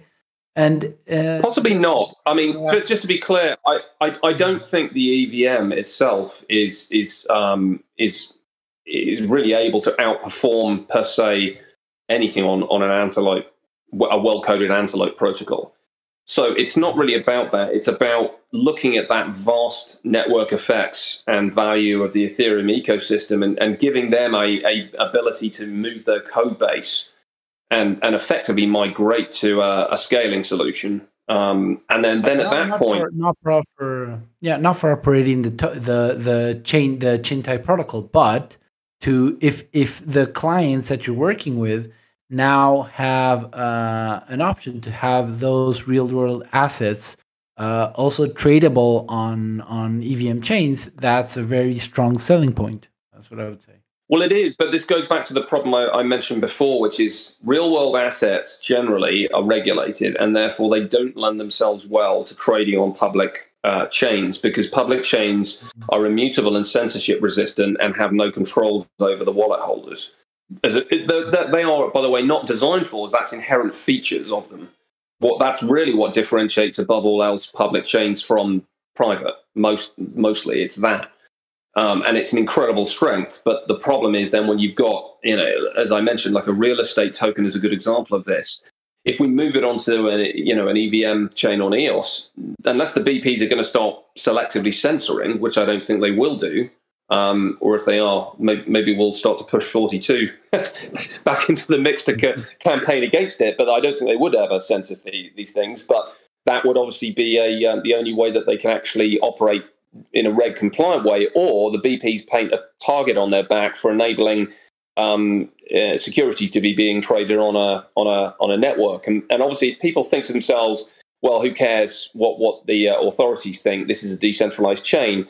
What the authorities typically do is they go after the figureheads of these projects, which is why, for example, we saw stock tokens operating on the Terra network. We saw a lending protocol and a saving protocol on that network. Effectively, they were trying to build out a full decentralized finance alternative to the real world system. And in some senses, it was looking pretty damn good at its peak. But who have they really gone after to send a message? Well, the guys at the very top. And that's ultimately how they try to exert control over decentralized networks. They pick those people to send a message to the rest. And so, that's why, as I say, I can't see the EVM being able to service legally real world assets. That's not to say some people might not do it, but that over a certain size is most likely going to attract attention from certain authorities who will then come down on individuals. That would be my guess. And this is why we all collectively ought to be just generally a bit cautious as to how we do things.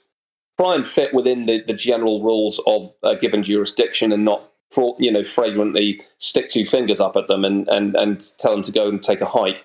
Because that approach generally, history has shown, doesn't work out well for the people that do that.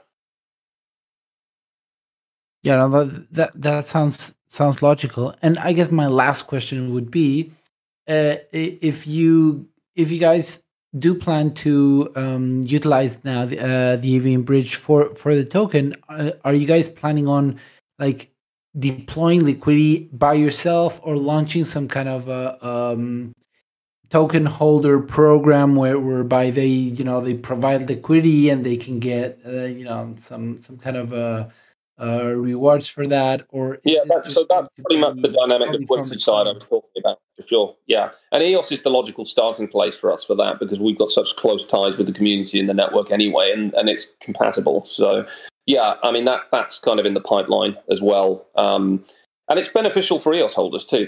So it's going to be a win for multiple sides in that regard, and it should enrich both ecosystems. Is my general take on it as well. Yeah. No, thank you. This is awesome. Thank you. I leave it to the room now. All right. Thank you, Hernan. Great questions. All right. We're going to wrap it up here with David. One last question. If someone wants to close us off, I'll let someone else ask a question, and then we're going to move on to the other topics of the day. Got some Eden elections to talk about. We're almost already at 2 hours. So yeah, well, I did warn you up front that I can talk like a mofo. So you did indeed warn us, and I did say just go for it. Definitely. No, and it's been great. I've enjoyed the conversation a lot. Zach here in the chat says that he's really enjoying this conversation too, and I'm sure many others have. So this has been awesome, and I hope you come back soon with some more updates. Yeah, well, next time we can talk EOS scandals and juicy politics instead, and we'll stay away from checks. We've talked a lot about that, and it's kind of refreshing to talk about checks. Or something else. Yeah, exactly. See, this actually, for me, as a final closing remark, actually reflects the state of the ecosystem, which is if your top focus is petty internal politics and things like that, disputes of that nature, rather than the technology, growing the community, pushing adoption, trying to maybe do things like find useful solutions that can solve real world problems in a variety of different ways. That's a sign the community is moving beyond finally some of the baggage of the past towards growth in the future and so on, and finding a really strong place hopefully in the wider crypto ecosystem. So I think it's a good sign generally that we're sitting here having conversations like this now, as opposed to maybe what we would have a year and a half ago. Totally, a lot more enjoyable as well for everyone involved, I'm sure. Well, this is why I wasn't in the conversations a year and a half ago. I thought I'd stay out of all that thing.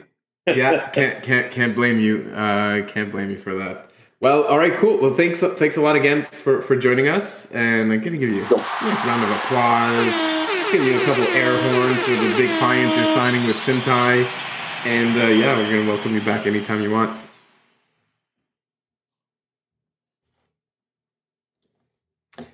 All right. All right, moving on to some Eden news. There was an election last weekend, or this week, or last Saturday, and I know we've got a couple people in here. We got Lenny, new chief delegate, in the house with us today. I think he's going to be able to talk a bit about his experience.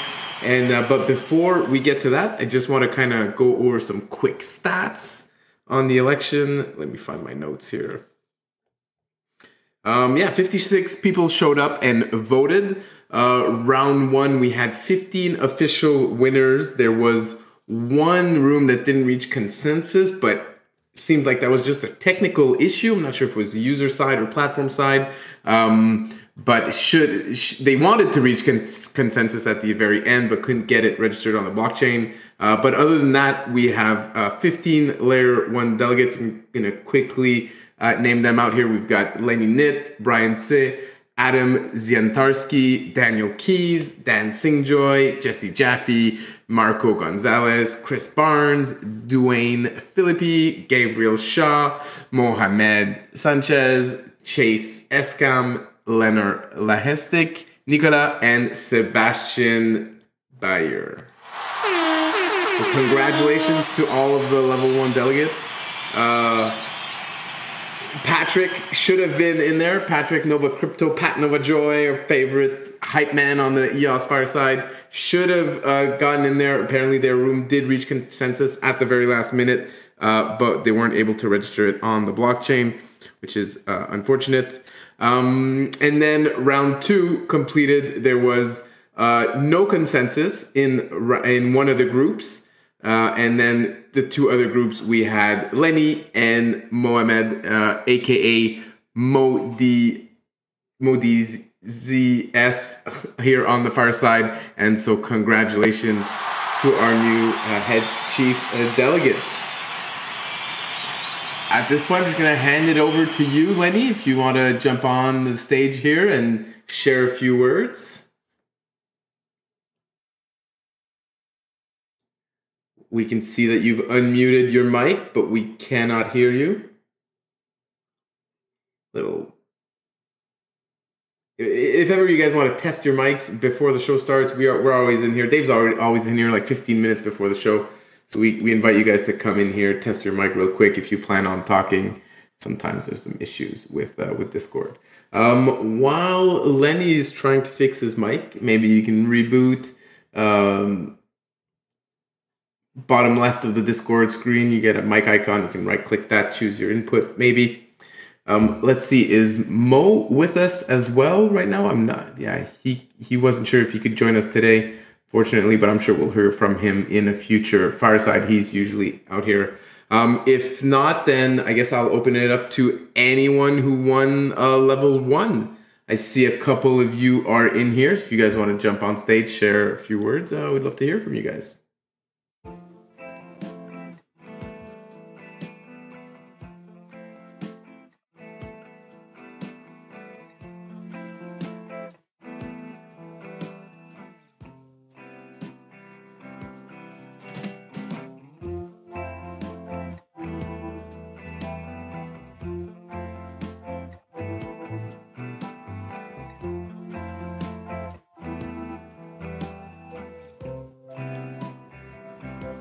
Eden delegates going once, going twice.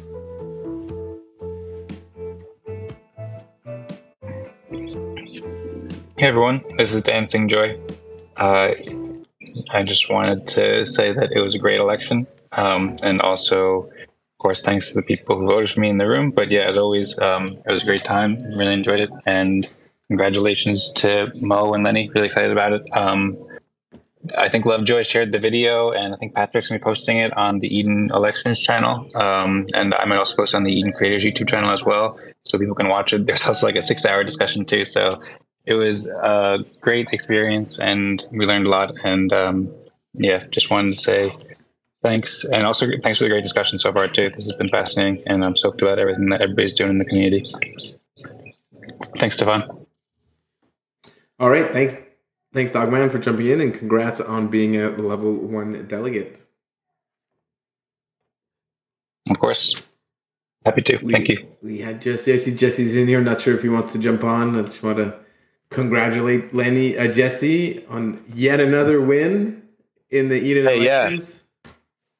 Hey guys, Hey, I Jesse. can jump on real quick. Thank you for the bee sounds. It kind of sound like insect too, but it's good. Every time you talk, you're going to hear this in the background now. So the election was very interesting. There was 2 chief delegates that were elected, which is the smallest we've ever had. So this is the most going to be the most centralized term, which I'm actually grateful for, especially because Mo is one of the chief delegates who has a project that I think Eden should really like lean into, which is the reputation system. Him and his partner Sajit are building a system where we can distribute non-transferable NFTs for certain actions in the community, and their system's pretty comprehensive. And what I worked on in term 4 was the beginnings of that system. So the foundation of a reputation system is getting civil checked, and that was successful again on this election. Everyone who voted got a non-transferable NFT, and we want to formalize the achievements in Eden. And the vision there, at least for me, is Eden is a place where you come and you build your reputation. And because of the interoperability of blockchain, you can leverage that reputation elsewhere in the EOS ecosystem and eventually the Antelope ecosystem. So I really like this. I totally supported Mo, and I'll be working closely with him and Sajit to get some more acknowledgments under our belt. So Lovejoy has this Space Monkey NFT that NTT, or he has an image that we want to turn into an NTT that we're going to distribute to all of the election 1 participants. So like an Eden OG NTT, for example. And we also want to distribute NTTs to all past chief delegates and L1s. So eventually the vision of Mo and Sajit's system is some sort of reputation score, which seems quite complicated to me, but eventually perhaps we can assign a point value for these different NFTs and assign some sort of score so we can have a cool like leaderboard type vibe in the Eden community. And and then the other thing I'll say is that what was very disappointing about the election was, the reason why there was 2 CDs and not 3, it was because of a platform side problem. And we should not be having these platform side problems. So a little history on this is that this is the second election in a row where we have the platform essentially has blocked a CD that wanted that the room found consensus. They weren't able to go on. And what we thought was the culprit of this issue was the fact that perhaps people were uploading their videos during round 1, which would cause round 2 UI to not work. Well, we the term 5 CDs commissioned the Adenia team to fix that, and it was working. You couldn't, from what I understand, you couldn't upload a video during round 1, but the issue persisted. And so this is a super critical issue that has, I believe, the CDs this term and the community at large has consensus that this is the most critical issue to be solved in Eden. We have some good leads on what to do, and I am very confident, and I will abilities to make sure that during the next election, everyone's going to be able to vote.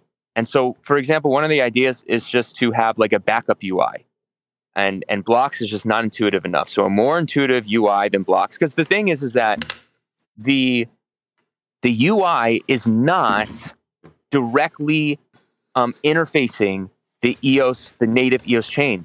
There's a micro chain in between, and it's overly complex, and it doesn't have to be like that.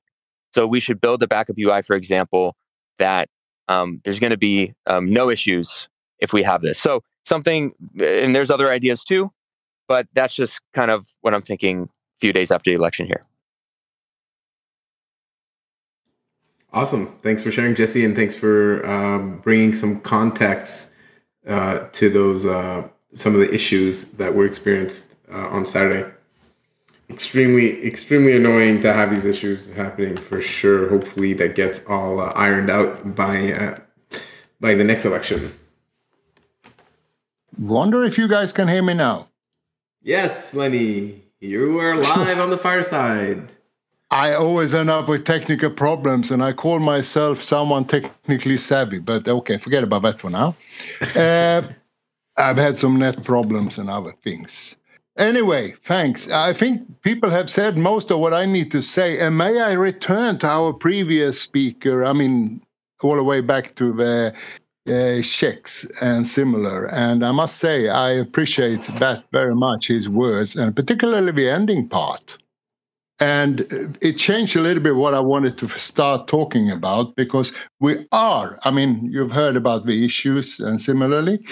So me and Mo ended up now 2 people only. We already have spent about 4 or 5 hours face-to-face online and working away, and 100% consensus on everything. Isn't that right? Because otherwise we can't achieve anything that is common work, so to say. So that is something sweet and nice. And one very interesting aspect is that although we are only 2, both of us have very similar vision, so to say, regarding what needs to be done. And like Jesse mentioned, priority number 1 is election. And it's a number of issues, and that's something we already been...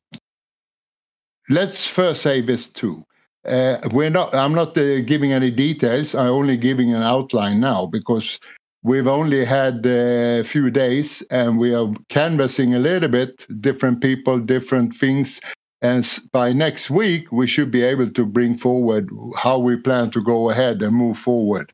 So the thing is, by next election, and like Jesse say, the election should be running like hot knives through butter. It's going to be smooth like anything. And that's the game, and we'll have a separate group, most likely responsible for that, starting next week already. That's our thoughts. We have a number of different things. So election process, that's the number one priority overall, overrides everything else, because we're still an experiment, and that's why we have to iron these out. And we have things underway, different work that's been done, and some of them proven very good. So we see how it will end up on it. And then it's not only about the election process during that election day, it's also making sure that members and people are really aware of how does it work, what are the rules for the elections, and then you come into the bylaws and all these kind of things. And that is also another of priorities we have, as well as engaging the membership. Because we do have a lot of members that came in and kind of drifted away and not happy with what was happening and so. And I feel, and I have pushed at times, that we do not engage the members. I mean, people have sought up Eden because they believe in something, most likely, most of them. They believe something. They want to take part. It could be passive, but they still want to take part. But the problem is, if you don't engage them, they'll drift off again. So, we got to fix that and make sure we pick up the nuggets, those people who do join us and have joined us, pick up the nuggets that's willing to put in some time, and similarly synchronize the whole thing. And the last 5 terms, including also previous trial runs we had, election-wise, number of projects have started. There's a number of very good apps. There's a number of good experiences. And what me and Mo totally aligned with is we got to now use these resources and these individuals, peoples, and put together so that we can, so to say, work in a concerted effort to bring these elections, bring engagement, bring Eden into fruition as a working community, working together for each other. And then that way we might be able to go forward and really get this on, putting basically all that's done in the last 5 terms and beyond that, put it all together now and synchronize it. And both Mo and me had a list of around 10 different tasks prioritized. And we might not agree on all of them. Reputation also, reputation I got to mention. That's also a priority, his mind, my mind, because of the engagement side, encouragements, etc., and the Sybil attacks, Sybil checks. So not much detail, very sweeping words, because we are not ready yet. We are not, it's got to be at least up to next week. But tomorrow evening, we're having an totally unofficial, not unofficial, unofficial as well, but informal meeting, all delegates, and that's been announced already in our Eden Community Telegram group. So tomorrow, Thursday, is 1800 UTC, and we do it in Telegram, and it's informal a meeting of all delegates, and that's both currently active and past delegates. We are keeping it at that level for this time because it's informal. It's a way of getting to know each other a bit better, all of us. Next week, we start with the first official meeting, but we need to yet 100% determine what time, what day, etc. And I want to mention one thing at this stage. When we heard David earlier talking about checks and similarly, Shintai, he is a very good orator, very good information coming in. I really enjoyed the time here sitting. I have a few small, not bags, but I have a few checks. And the thing is, each one have their own qualities. And I heard a little bit talks when it was only two in our community room. It was only two CDs, and similarly. And why do we really need this chief delegate, this head chief, and similar? That's not needed. And what is his role really? Then it was one or two voices said, "Oh no, that's a spokesperson for Eden and similar. That's the main role nowadays and similar." Well, it might be so. It's not stipulated, but at the same time, I can understand why people think so. But if you look at Mo and me, I'm a silent guy working away in the background, sitting as a fly on the wall, taking it all in, and with a lot of experience, 30 years backwards in organizations, leaderships, etc. So that's what I do best. When it comes to speaking, like you pick up tonight also, I'm not the best orator, and similarly, while Mo and a couple of speakers back, really clear, concise. Each one need to do what they are best at. And I'm best at sitting in the background working. So although I am, and I mention this so that everyone understands why Mo is very visible in Telegram, I've asked him to actually be the spokesperson and the official speaker and whatever on Eden on EOS Matters in Telegram and whatever videos and what it might be, because he have an eloquent way as well to convey information. I'm more stumbling and similarly, and that's why I always like to work from behind a little bit in the background, but we are working together very closely and agree whatever is publicly said and similarly. And now we also have to bring in the delegates and similar. And next week we'll start outline what we plan to do to get really jump started next week. We've already been approaching a few people and similar. We are canvassing a little bit different qualities and different interests, and we're doing so continuously now. So if you feel that I've been left out by next week or something, hey, contact me or Mo. Let us know that, hey, you want to jump in anything of those things you hear. So, I mean, it's going to be a community effort here now, and community engagement going to be built up. That's our future to really get this one off a stem. We have to fix up our own house. Eden need to be organized up in a bit better way than what it is now. Not so much the individual projects and similarly. We got to use what we have now, put it together nicely, and then stem on forward with that. So that's all I can say for now. I don't want to, and I can't give you much more detail than that.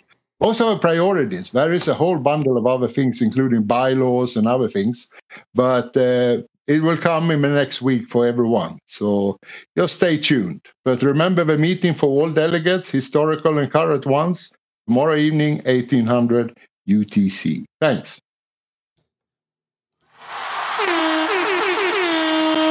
That was a great speech, Lenny. I would disagree that you stumble with your words. I think you're a very eloquent speaker, and I'm happy that the community is going to get to see more of your work in the forefront instead of in the background. Although I'm sure, like you said, you'll be doing a lot of background work.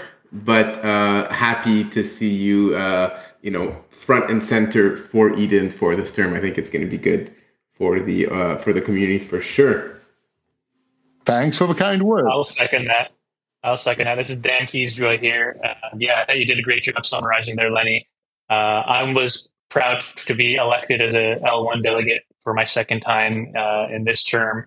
I think you did a great job. It's great to hear that the priorities you outlined there, Lenny, as well as Jesse, very much aligned with my own thoughts and the themes that came out of the conversation in my group. So, some of the things we talked about was, for example, hey, we got 500 members, but only 75 people registering for this election. What gives? How can we do a better job at getting more people to show up to the election? Ignoring growing the community. We've got 500 people here. How can we make the most of the community we already have? One of the big things is what Jesse and Lenny both touched on is, let's make the election process smoother. We should maybe set an objective that maybe the next election, let's set an objective that there should be no groups that don't come to consensus due to technical issues. That would be a great goal to achieve. I see Lewis in the chat, too early in the morning. It was also Easter, which was, I don't know if that impacted the turnout. Something that I notice running Pomelo now for 5 seasons and heading into our 6th season is that the technology, the platform that we build is a huge part of the effort, but another huge part of the effort is the support function, the administrative function, the marketing function. And we've got sort of this, Idania has been awarded a contract to serve the role of the software maintenance and upgrades. Maybe we should have a similar role for more of like an administrative marketing function for the Eden community that's stays between terms, similar to how it works with Dania, where they carry over the knowledge from one term to another, and that the chief delegates can decide if they want to renew that contract into the next season. And they would be responsible for things like looking at the calendar and avoiding booking elections on holidays, and collecting email addresses for all the members and sending out email reminders that there's an election coming and how to register, and just getting the basics down before we start focusing on doing too much beyond that. And if we can just aim to have a smooth election with a higher turnout, I think that would be a big step in the right direction for the Eden community. Totally agree from this side. And much, I should add, it's very much that kind of thing we are talking about, how to achieve it. And we have contacted also external parties a little bit in certain areas. So, next week, I'm sorry not to say much more, but next week.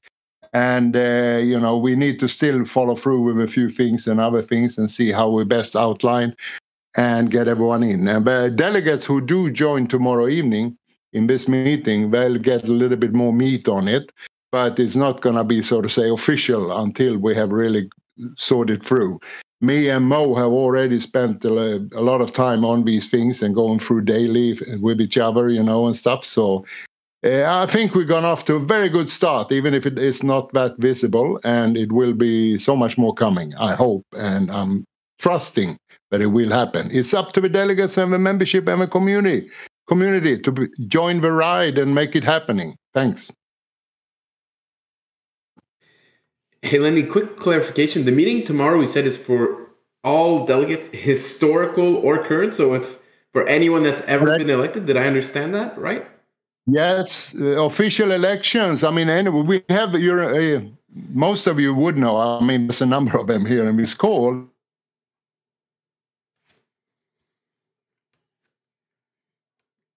and similar, and also historical delegates. And in there, you have a meeting time notice. Mo put it up.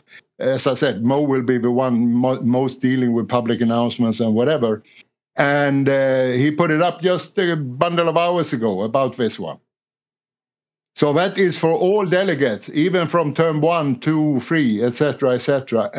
But there will be one limitation, and that is that kind of a speaking rights will be for the active delegates, but everyone can weigh in the chat and whatever. Next week will be the first official meeting for all members and everything also to listen in.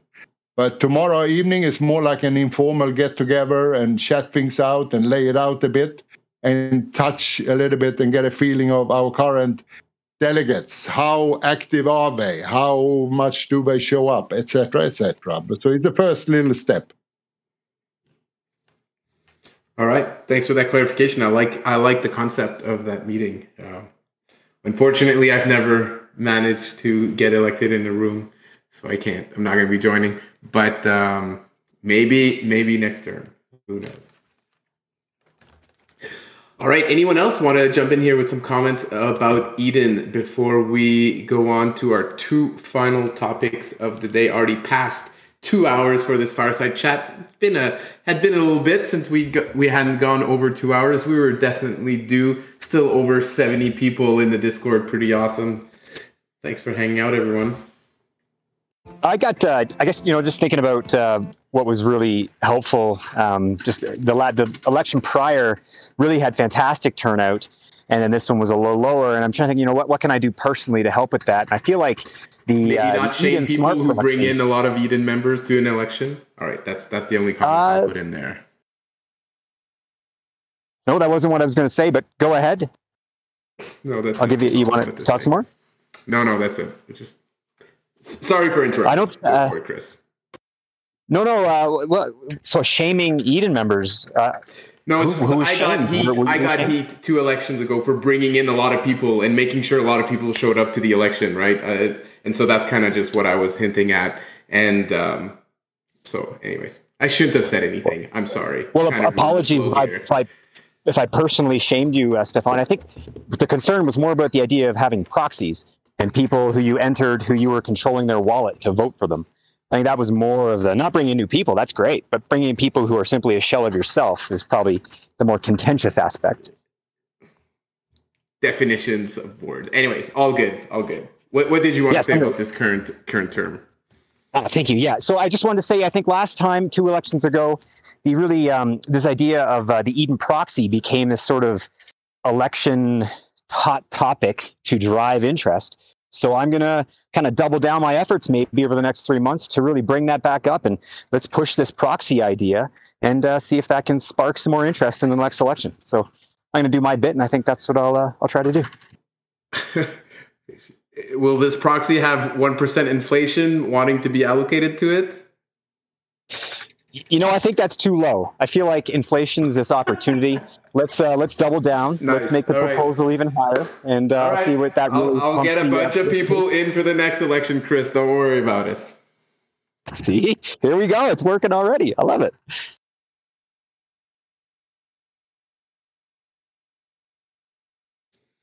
That's all. Thank you very much. All right, cool. Thanks for sharing, Chris. Anyone else want to get in here? Some Eden election drama?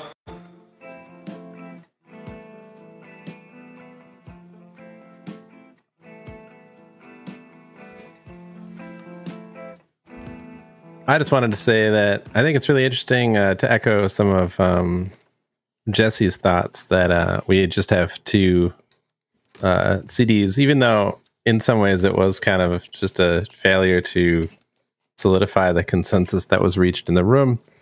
I'm personally excited to see what happens when just 2 people are CD and there's just less coordination troubles between 2 people. And I think also that Mo and Lenny are very of a very similar temperament and mission, vision, values kind of perspective. So it's going to be really interesting to see the direction they take things. I'm looking forward to it. And I'm not elected, so I can just kind of sit back and enjoy help from the sidelines, and see what happens.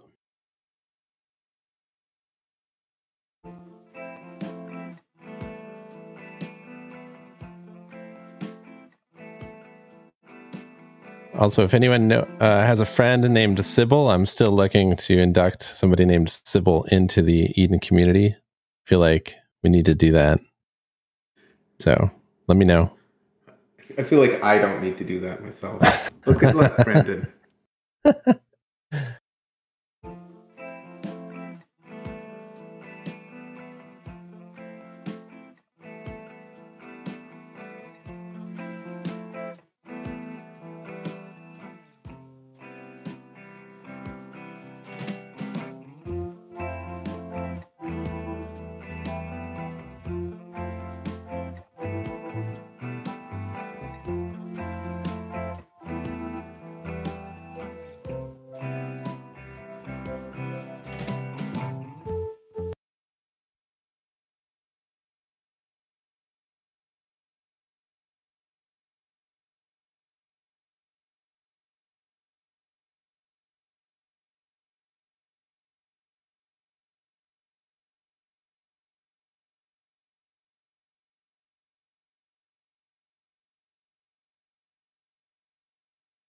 Yes, Steph, in case you are talking, you are muted. Just Of course I'm talking to myself. Yeah. Of course I am. God damn it.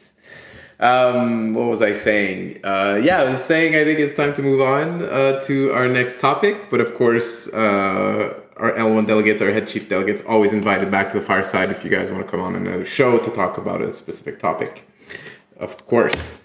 Okay, moving on to the Node Operator Roundtable from April 5th, which was which featured a bunch of demos of new features coming to the Antelope protocol.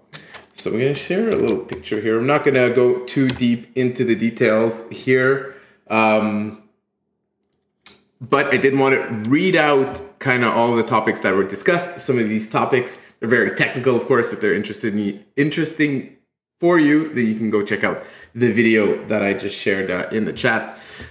So there was some live demos, of course, on this call. Read-only transactions, snapshot scheduling API design specs, performance harness tests, auto-peering for BP nodes, Prometheus exporter plugin, log splitting, faster block propagation, multi-thread support, and subjective CPU improvements. So for those of you who are looking forward to more Antelope protocol improvements, not just EOS EVM news, there's definitely been a lot in the works, like a couple of guests have said so far on the show. And you can see some of these things on this Node Operator Roundtable video that was published just a few days ago.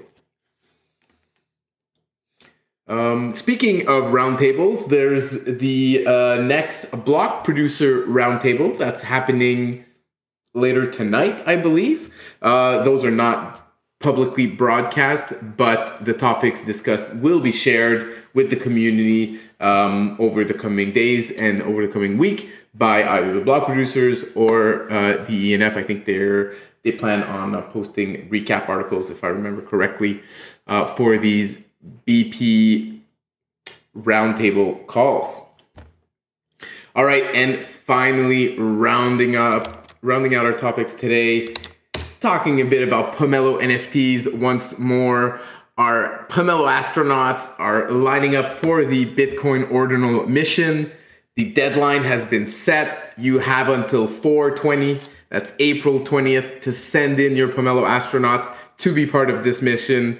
There is a cap of 100 total astronauts that are able to be sent on this mission, and we may be revealing some more things about what will happen to these astronauts when they go on their mission. We already revealed that they're getting a facelift. We've got an artist that's going to be redesigning your favorite Pomelo astronauts in order to make them more suitable for the Bitcoin blockchain, so it doesn't cost us thousands and thousands of dollars to mint our full astronauts on the Bitcoin blockchain. And then, some other things may be happening. We'll be sharing some more news about that in the coming week. So the deadline to send your astronaut will be next week at the end of Thursday on April 20th. And that's going to wrap it up for the topics on my agenda. At this point, of course, if the community has any other topics, anyone wants to share some updates, ask some questions, feel free to do that. We're going to give it a couple of minutes, and then we're going to wrap up the show.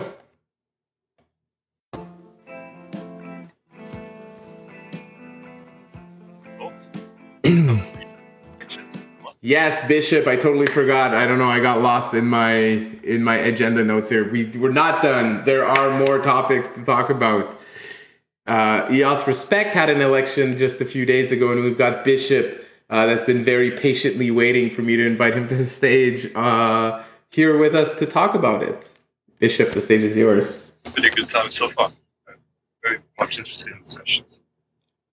Coming in a bit low, Bishop. I don't know if that's just me, but the volume is kind of low.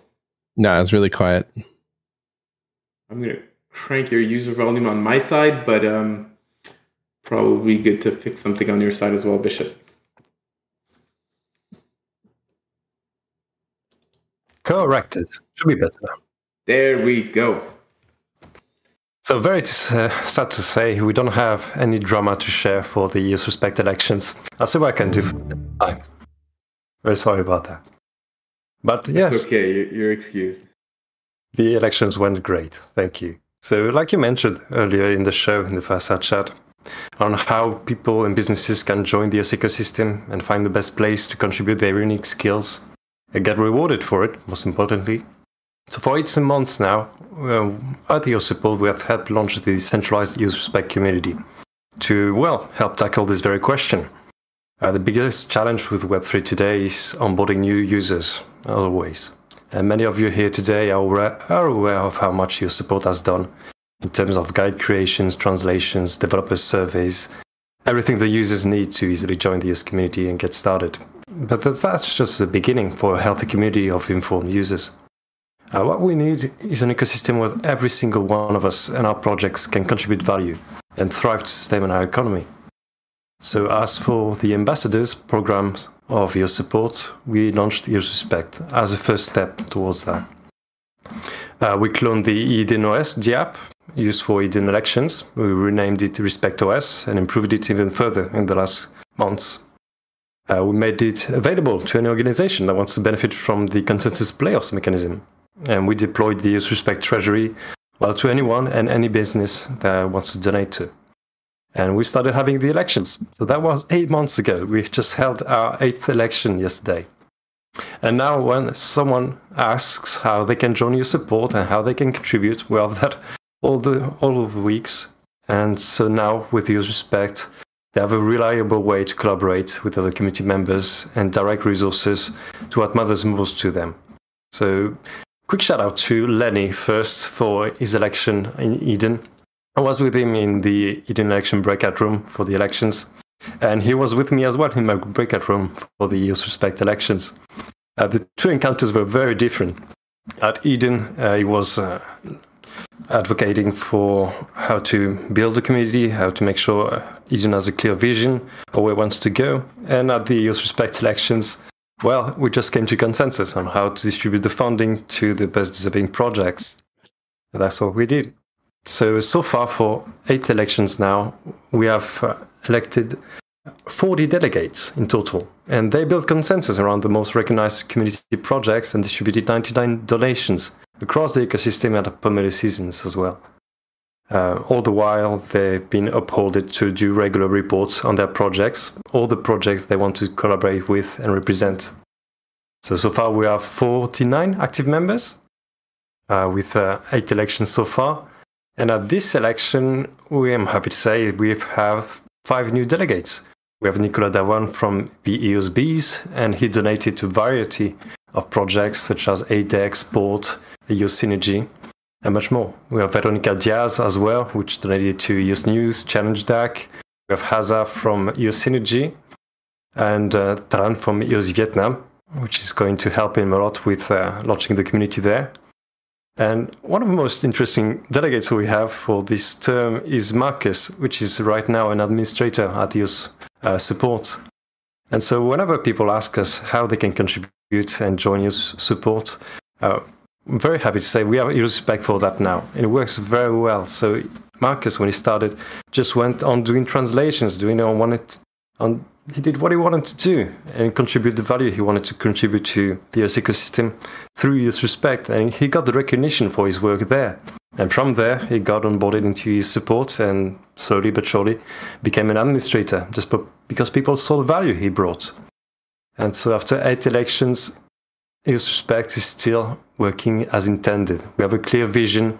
We want to bring accountability to our public goods on EOS. We want a place where anyone that wants to contribute value can do so there, collaborate with others, receive funding for it. And this is just the first step. With EOS Support, we are planning on launching many new decentralized organizations that will be there to receive and welcome anyone that wants to contribute a specific skill in our community. So we have EOS Synergy, which has the giveaway show that I host every Thursday. Also has that for the African community. We have EOS Synergy. We are launching a new show for the Chinese community as well. We shrunk from the community and planning on doing a Spanish show as well. And the EOS Synergy community will have the same consensus mechanism as EOS Respect and Eden. And that will be for the people skilled at creating content and videos and being influencers on behalf of EOS. So able to distribute funding, collaborate, all through that EdenOS clone that we did. And after that, we have EOS Audit, which will be there to welcome all the people skilled at auditing. That will help us a lot at EOS Respect in providing new information and transparent information on all our public goods and projects on EOS. And after that, we have EOS Learn and Earn as well, where that will be for people skilled at creating educational content for EOS and guides and videos and everything. So that's our goal so far. And EOS Respect was just the start of it. And we're very happy where we're heading with this. Having multiple organizations, decentralized, ready to welcome specific skills into our community, people that want to contribute. And that's how we think we're going to achieve an ecosystem that is thriving, one that has everything that it needs to welcome people with different skills and different ways to contribute value. So happy to say that anyone that wants to join EOS Respect and onboard this new initiative that we launched, I'll be posting in the Discord the notion on how to join if you wish. I'm linking it right now. And maybe Dario has already. And I see that Sebastian has already posted the EOS Respect Elections Accountable Funding publication also, that you can learn more about the whole process there. And I'll be linking as well everything that we have on statistics. Of course, everything we do at EOS Support, we keep tabs on it, and including EOS Respect Elections, how the funding is distributed, etc. I'll be posting that as well. Happy to answer any questions that you guys have. And girls.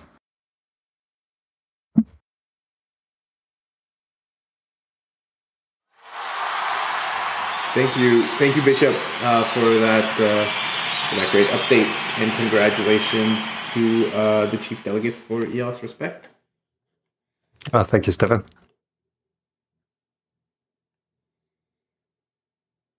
All right, another topic I forgot to bring up. Thanks, Brandon, for reminding me. Consensus event going on next week.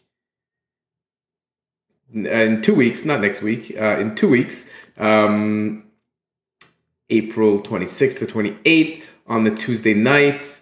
April 25th is the launch event for the conference, which is organized by the ENF. And so you can, event time is from 5 p.m. to 7 p.m. on Tuesday, April 25th. It's in 13 days. And if you want more information, you can check it out at the eosnetwork.com blog site. There we go. Brendan already reshared it. Good stuff. We're sending a couple people to the event. We got Dave and Jason from our team that's going to be there. If you guys are going to be there as well, reach out to us. Reach out to Brendan. Definitely get your names on the invite list. I'm not sure exactly how that's going on, I think there's a button here you can click on the website, on the blog page I just shared. And yeah, it'd be great to see as many people from the EOS community as possible. It's not branded very aggressively as EOS for this event. So there's likely going to be a whole wide range of people from the crypto community. So it'd be great to have a nice, strong EOS presence to let everyone know about all the exciting developments going on in the network. Anything else you want to add to that, Brandon? Yeah, just that it'd be great to see everybody there. If you can make it, reach out to me. Might be able to, although you're running out of hours. The ticket prices go up today and not that many hours, but reach out to me. See what we can do. Maybe we can help get some discount on the ticket price. But yeah, just let me know. You can hit me up here on Discord or Telegram, and otherwise, yeah, look forward to see everybody there. Are you going to be there, Lovejoy? I am going to be there. Awesome. Along with Liam and Zach and the other Zach, developer Zach, who's also on the call here today. I believe he's going to be there. And yeah, a couple other people. Patty, I think, is going to be there. And other people I'm probably forgetting right now. So should be a lot of fun. There you go. And we've got there's a short panel conversation about the future of gaming going on at that event. We've got Zach representing us on that panel. There's Danny Wolf, Chief of Staff for Upland. Justin, the CEO of the Telos Foundation, will be there as well. Anton, CEO of Helica Analytics. I'm not familiar with that team, and some moderators from Blockchain Game Alliance. Exciting stuff. Looking forward to hear the stories from you guys when you come back, and from Dave and Jason as well, if they have stuff to share when they come back. All right, 2.5 hours, 63 soldiers still in here. Love Stefan. Stefan. Patrick. Yes. I was fixing my mic issue, and now I can maybe jump in a little bit. Just want to thank you very much, Brandon Lovejoy, for the awesome job that he has made this Saturday. 6-hour call on this election term 6. I have just finished to timestamp the MP4 that Brandon here into the chat. I hope you see I will put again, maybe. Okay, let me do that. I will put that into the chat again. That's about the video, not of 6 hours, but of 3 hours. Not 3 hours exactly, but did you get it under 3 hours? I was shorter than Braveheart. And that's shorter than Braveheart, exactly. I was seeing your message, and I was struggling to make this video digest, and I have achieved. I have worked like a lion. All is time-stamped. There are nice discussion into this video. Basically, the summary of this video, I can do a short summary of that. It's about, let me see my pitch of that. Okay, so on April 8, 2023, the Idononios members attended the election 6. For the first time, a non-transferable token entity was issued on the EOS Atomic Asset Hub on EOS, part of the reputation system Sibyl protection. In this video, we discussed treasury, reaching consensus, pitch of the new chief delegate, shout out Lenny, shout out Mo, cooperation, collaboration, and other topics. See the timestamps. Idononios is the perfect ecosystem. We have to strive with a narrative of collaboration on-chain between Antelope networks.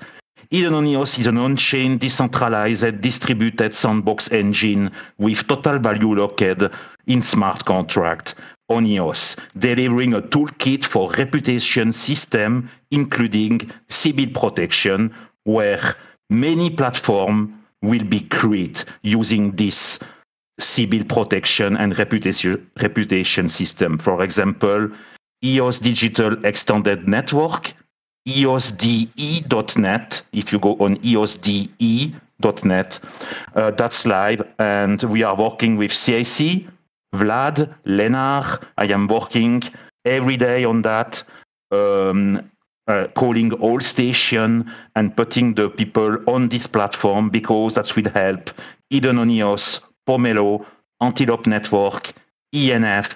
We have all to collaborate together. And that's not the time to point the finger on someone. That's the time to work together. And shout out to Jesse.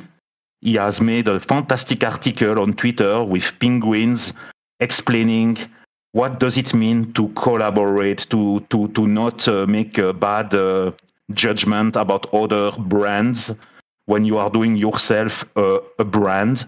That's very important to be inclusive, cohesive. So now on this election term 6, we have fantastic people that want to help Lenny, Mo. So we have to work very inclusive, cohesive. And that's not the time to think about that Eden will die. That's the time to make all what is possible to work together. Whatever happens, collaboration with Lenny, Mo. I am not a CD. I am not a delegate level 1. But I am interviewing them next week, Mo and Lenny, and I will also be behind them. I will chase them. I will be behind. We will work together, and there will be special Hidden on EOS Antelope Swiss workshop on May 23rd. I announce here, Myra Wrong will be in, Denis Carrière will be in, Vlad will be in, Jesse Jaffe will be in, CAC will be in. A nice workshop on May 23rd to give full exposure to Hidden on EOS, Pomelo, Antelope Networks. So what else? We have just to be happy.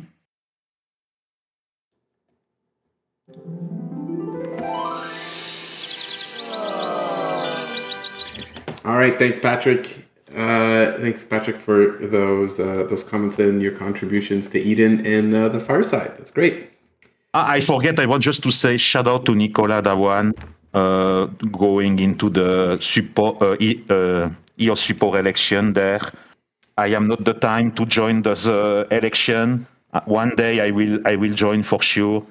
They are doing a great job. Shout out to Randall Roland. Shout out to Bishop. Shout out to everyone in EOS support. And we have to take example on people that are doing the things and not pointing anything, just working together. So now on this term, we have just 2 chief delegates, but that's very great because that's incentivize us to work with them. So now it's the moment of truth on this election. Stefan, also shout out to you to have pointed the problem on the election term 5. I was at the beginning a little bit upset, and then when I was seeing backward and connecting the dots, I was thinking that was a great thing.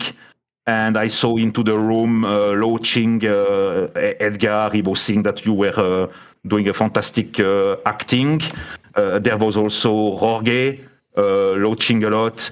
And at the end, I think that was great to have made that because that's what helped us to improve. And there are always glitches with the round 2 on this term, but spinning wheel and etc. And Edgar, Edenia, they are analyzing the logs. That's nothing to do with the videos. That's to do with other points, querying the smart contract. Right. Thanks, so Patrick. that's nice. Just be positive, guys, and follow what is doing Hidden on EOS on this term 6. All right. Thank you, Patrick. Shans, did you want to get on stage, ask your question, or you can also just type it in the chat if you got some general questions. Oh, it was a great session. It was quite a marathon, 2.5 hours. I loved every bit of it. and it's great joining the team. I just moved to Toronto, and here we have like a thriving community. I just have a couple of questions. The first is EOS taking part in the Futurist conference, which is going to be along with ETH Toronto around August? And second thing is that I know there's some active Canadians here in the EOS community, and how do I formally join the non-technical part of the ENF? So I would love to know more about this. All right. Great. Thanks for joining us. Great questions.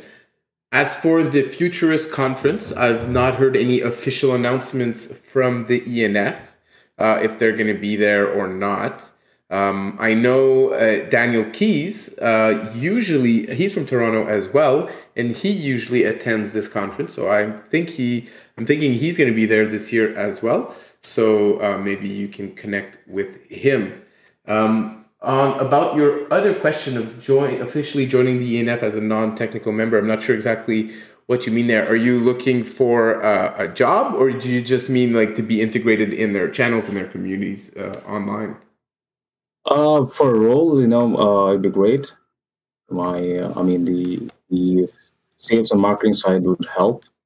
So anybody here in the chat I could connect to? There's a careers page link. Here, I'm going to share it here in the chat. There's a workable.com/ENF link, basically. And there's definitely some non-technical roles, social media managers, senior manager growth marketing, that are posted there. So that could be a good spot to start. Other than that, you can also reach out to Zach or Brendan, and they can maybe point you in the right direction as well. Cool. I have that, but yes, I thought somebody was there in team to talk more about, because most of their jobs are not posted online. So yeah, thanks for that. There you go. Awesome. Thanks for joining us on the Fireside for the first time in a couple months. Glad you enjoyed the show. I enjoyed it as well. It was pretty good show today. Hopefully we can get more interesting guests like this to join us on the Fireside. It was great for David, CEO of Chintai, to join us this week. Hopefully we'll have someone from Sentinel next week as well. Bit more technical, maybe talking about EOS audits and all that good stuff. But I'm sure that the conversation is going to be very interesting there as well. Drew's saying we have like 97 participants at this point, so close to 3 digits. That's right. We need to invite some more big names in the community. Get to those 3 digits of simultaneous Discord users here in the voice chat. 97, that's the number that we need into the next election, Eden. Yeah, Eden needs to step up, or else EOS Respect may surpass the Eden election numbers next cycle if the trends are continuing like they did in the past cycle. But sounds like, anyways. Anyway, okay, we will do all what we can. Yeah, of course. Exactly. All right. Anyone else want to maybe share some final thoughts before we wrap it up for today? 2 hours, 45 minutes of EOS Fireside Chat. By the way, go EOS. We're getting there, Patrick. We're getting there. Hold on. No. I say generally speaking. Oh, generally speaking, not for the outro, just in general. Oh no, never mind. Okay. By the way, go EOS. Just Yeah, and by the way, put a joy beside your name. All right, Yana's posting the music cat give. Patrick's doing the go EOS. All right. I get the hint, guys. Let's wrap it up here. Thank you everyone for joining. It was a great chat, actually. Hope you guys are doing well, and we'll be back at it next week. Until then, let's go EOS! Yeah, baby! Hallelujah! Go EOS! Go EOS, nom de bleu de merde! Go EOS! And go Eden on EOS with 97 on the next one. And join the call. Help. Do something. Louis, that's the better word. Nom de bleu de merde. Go EOS.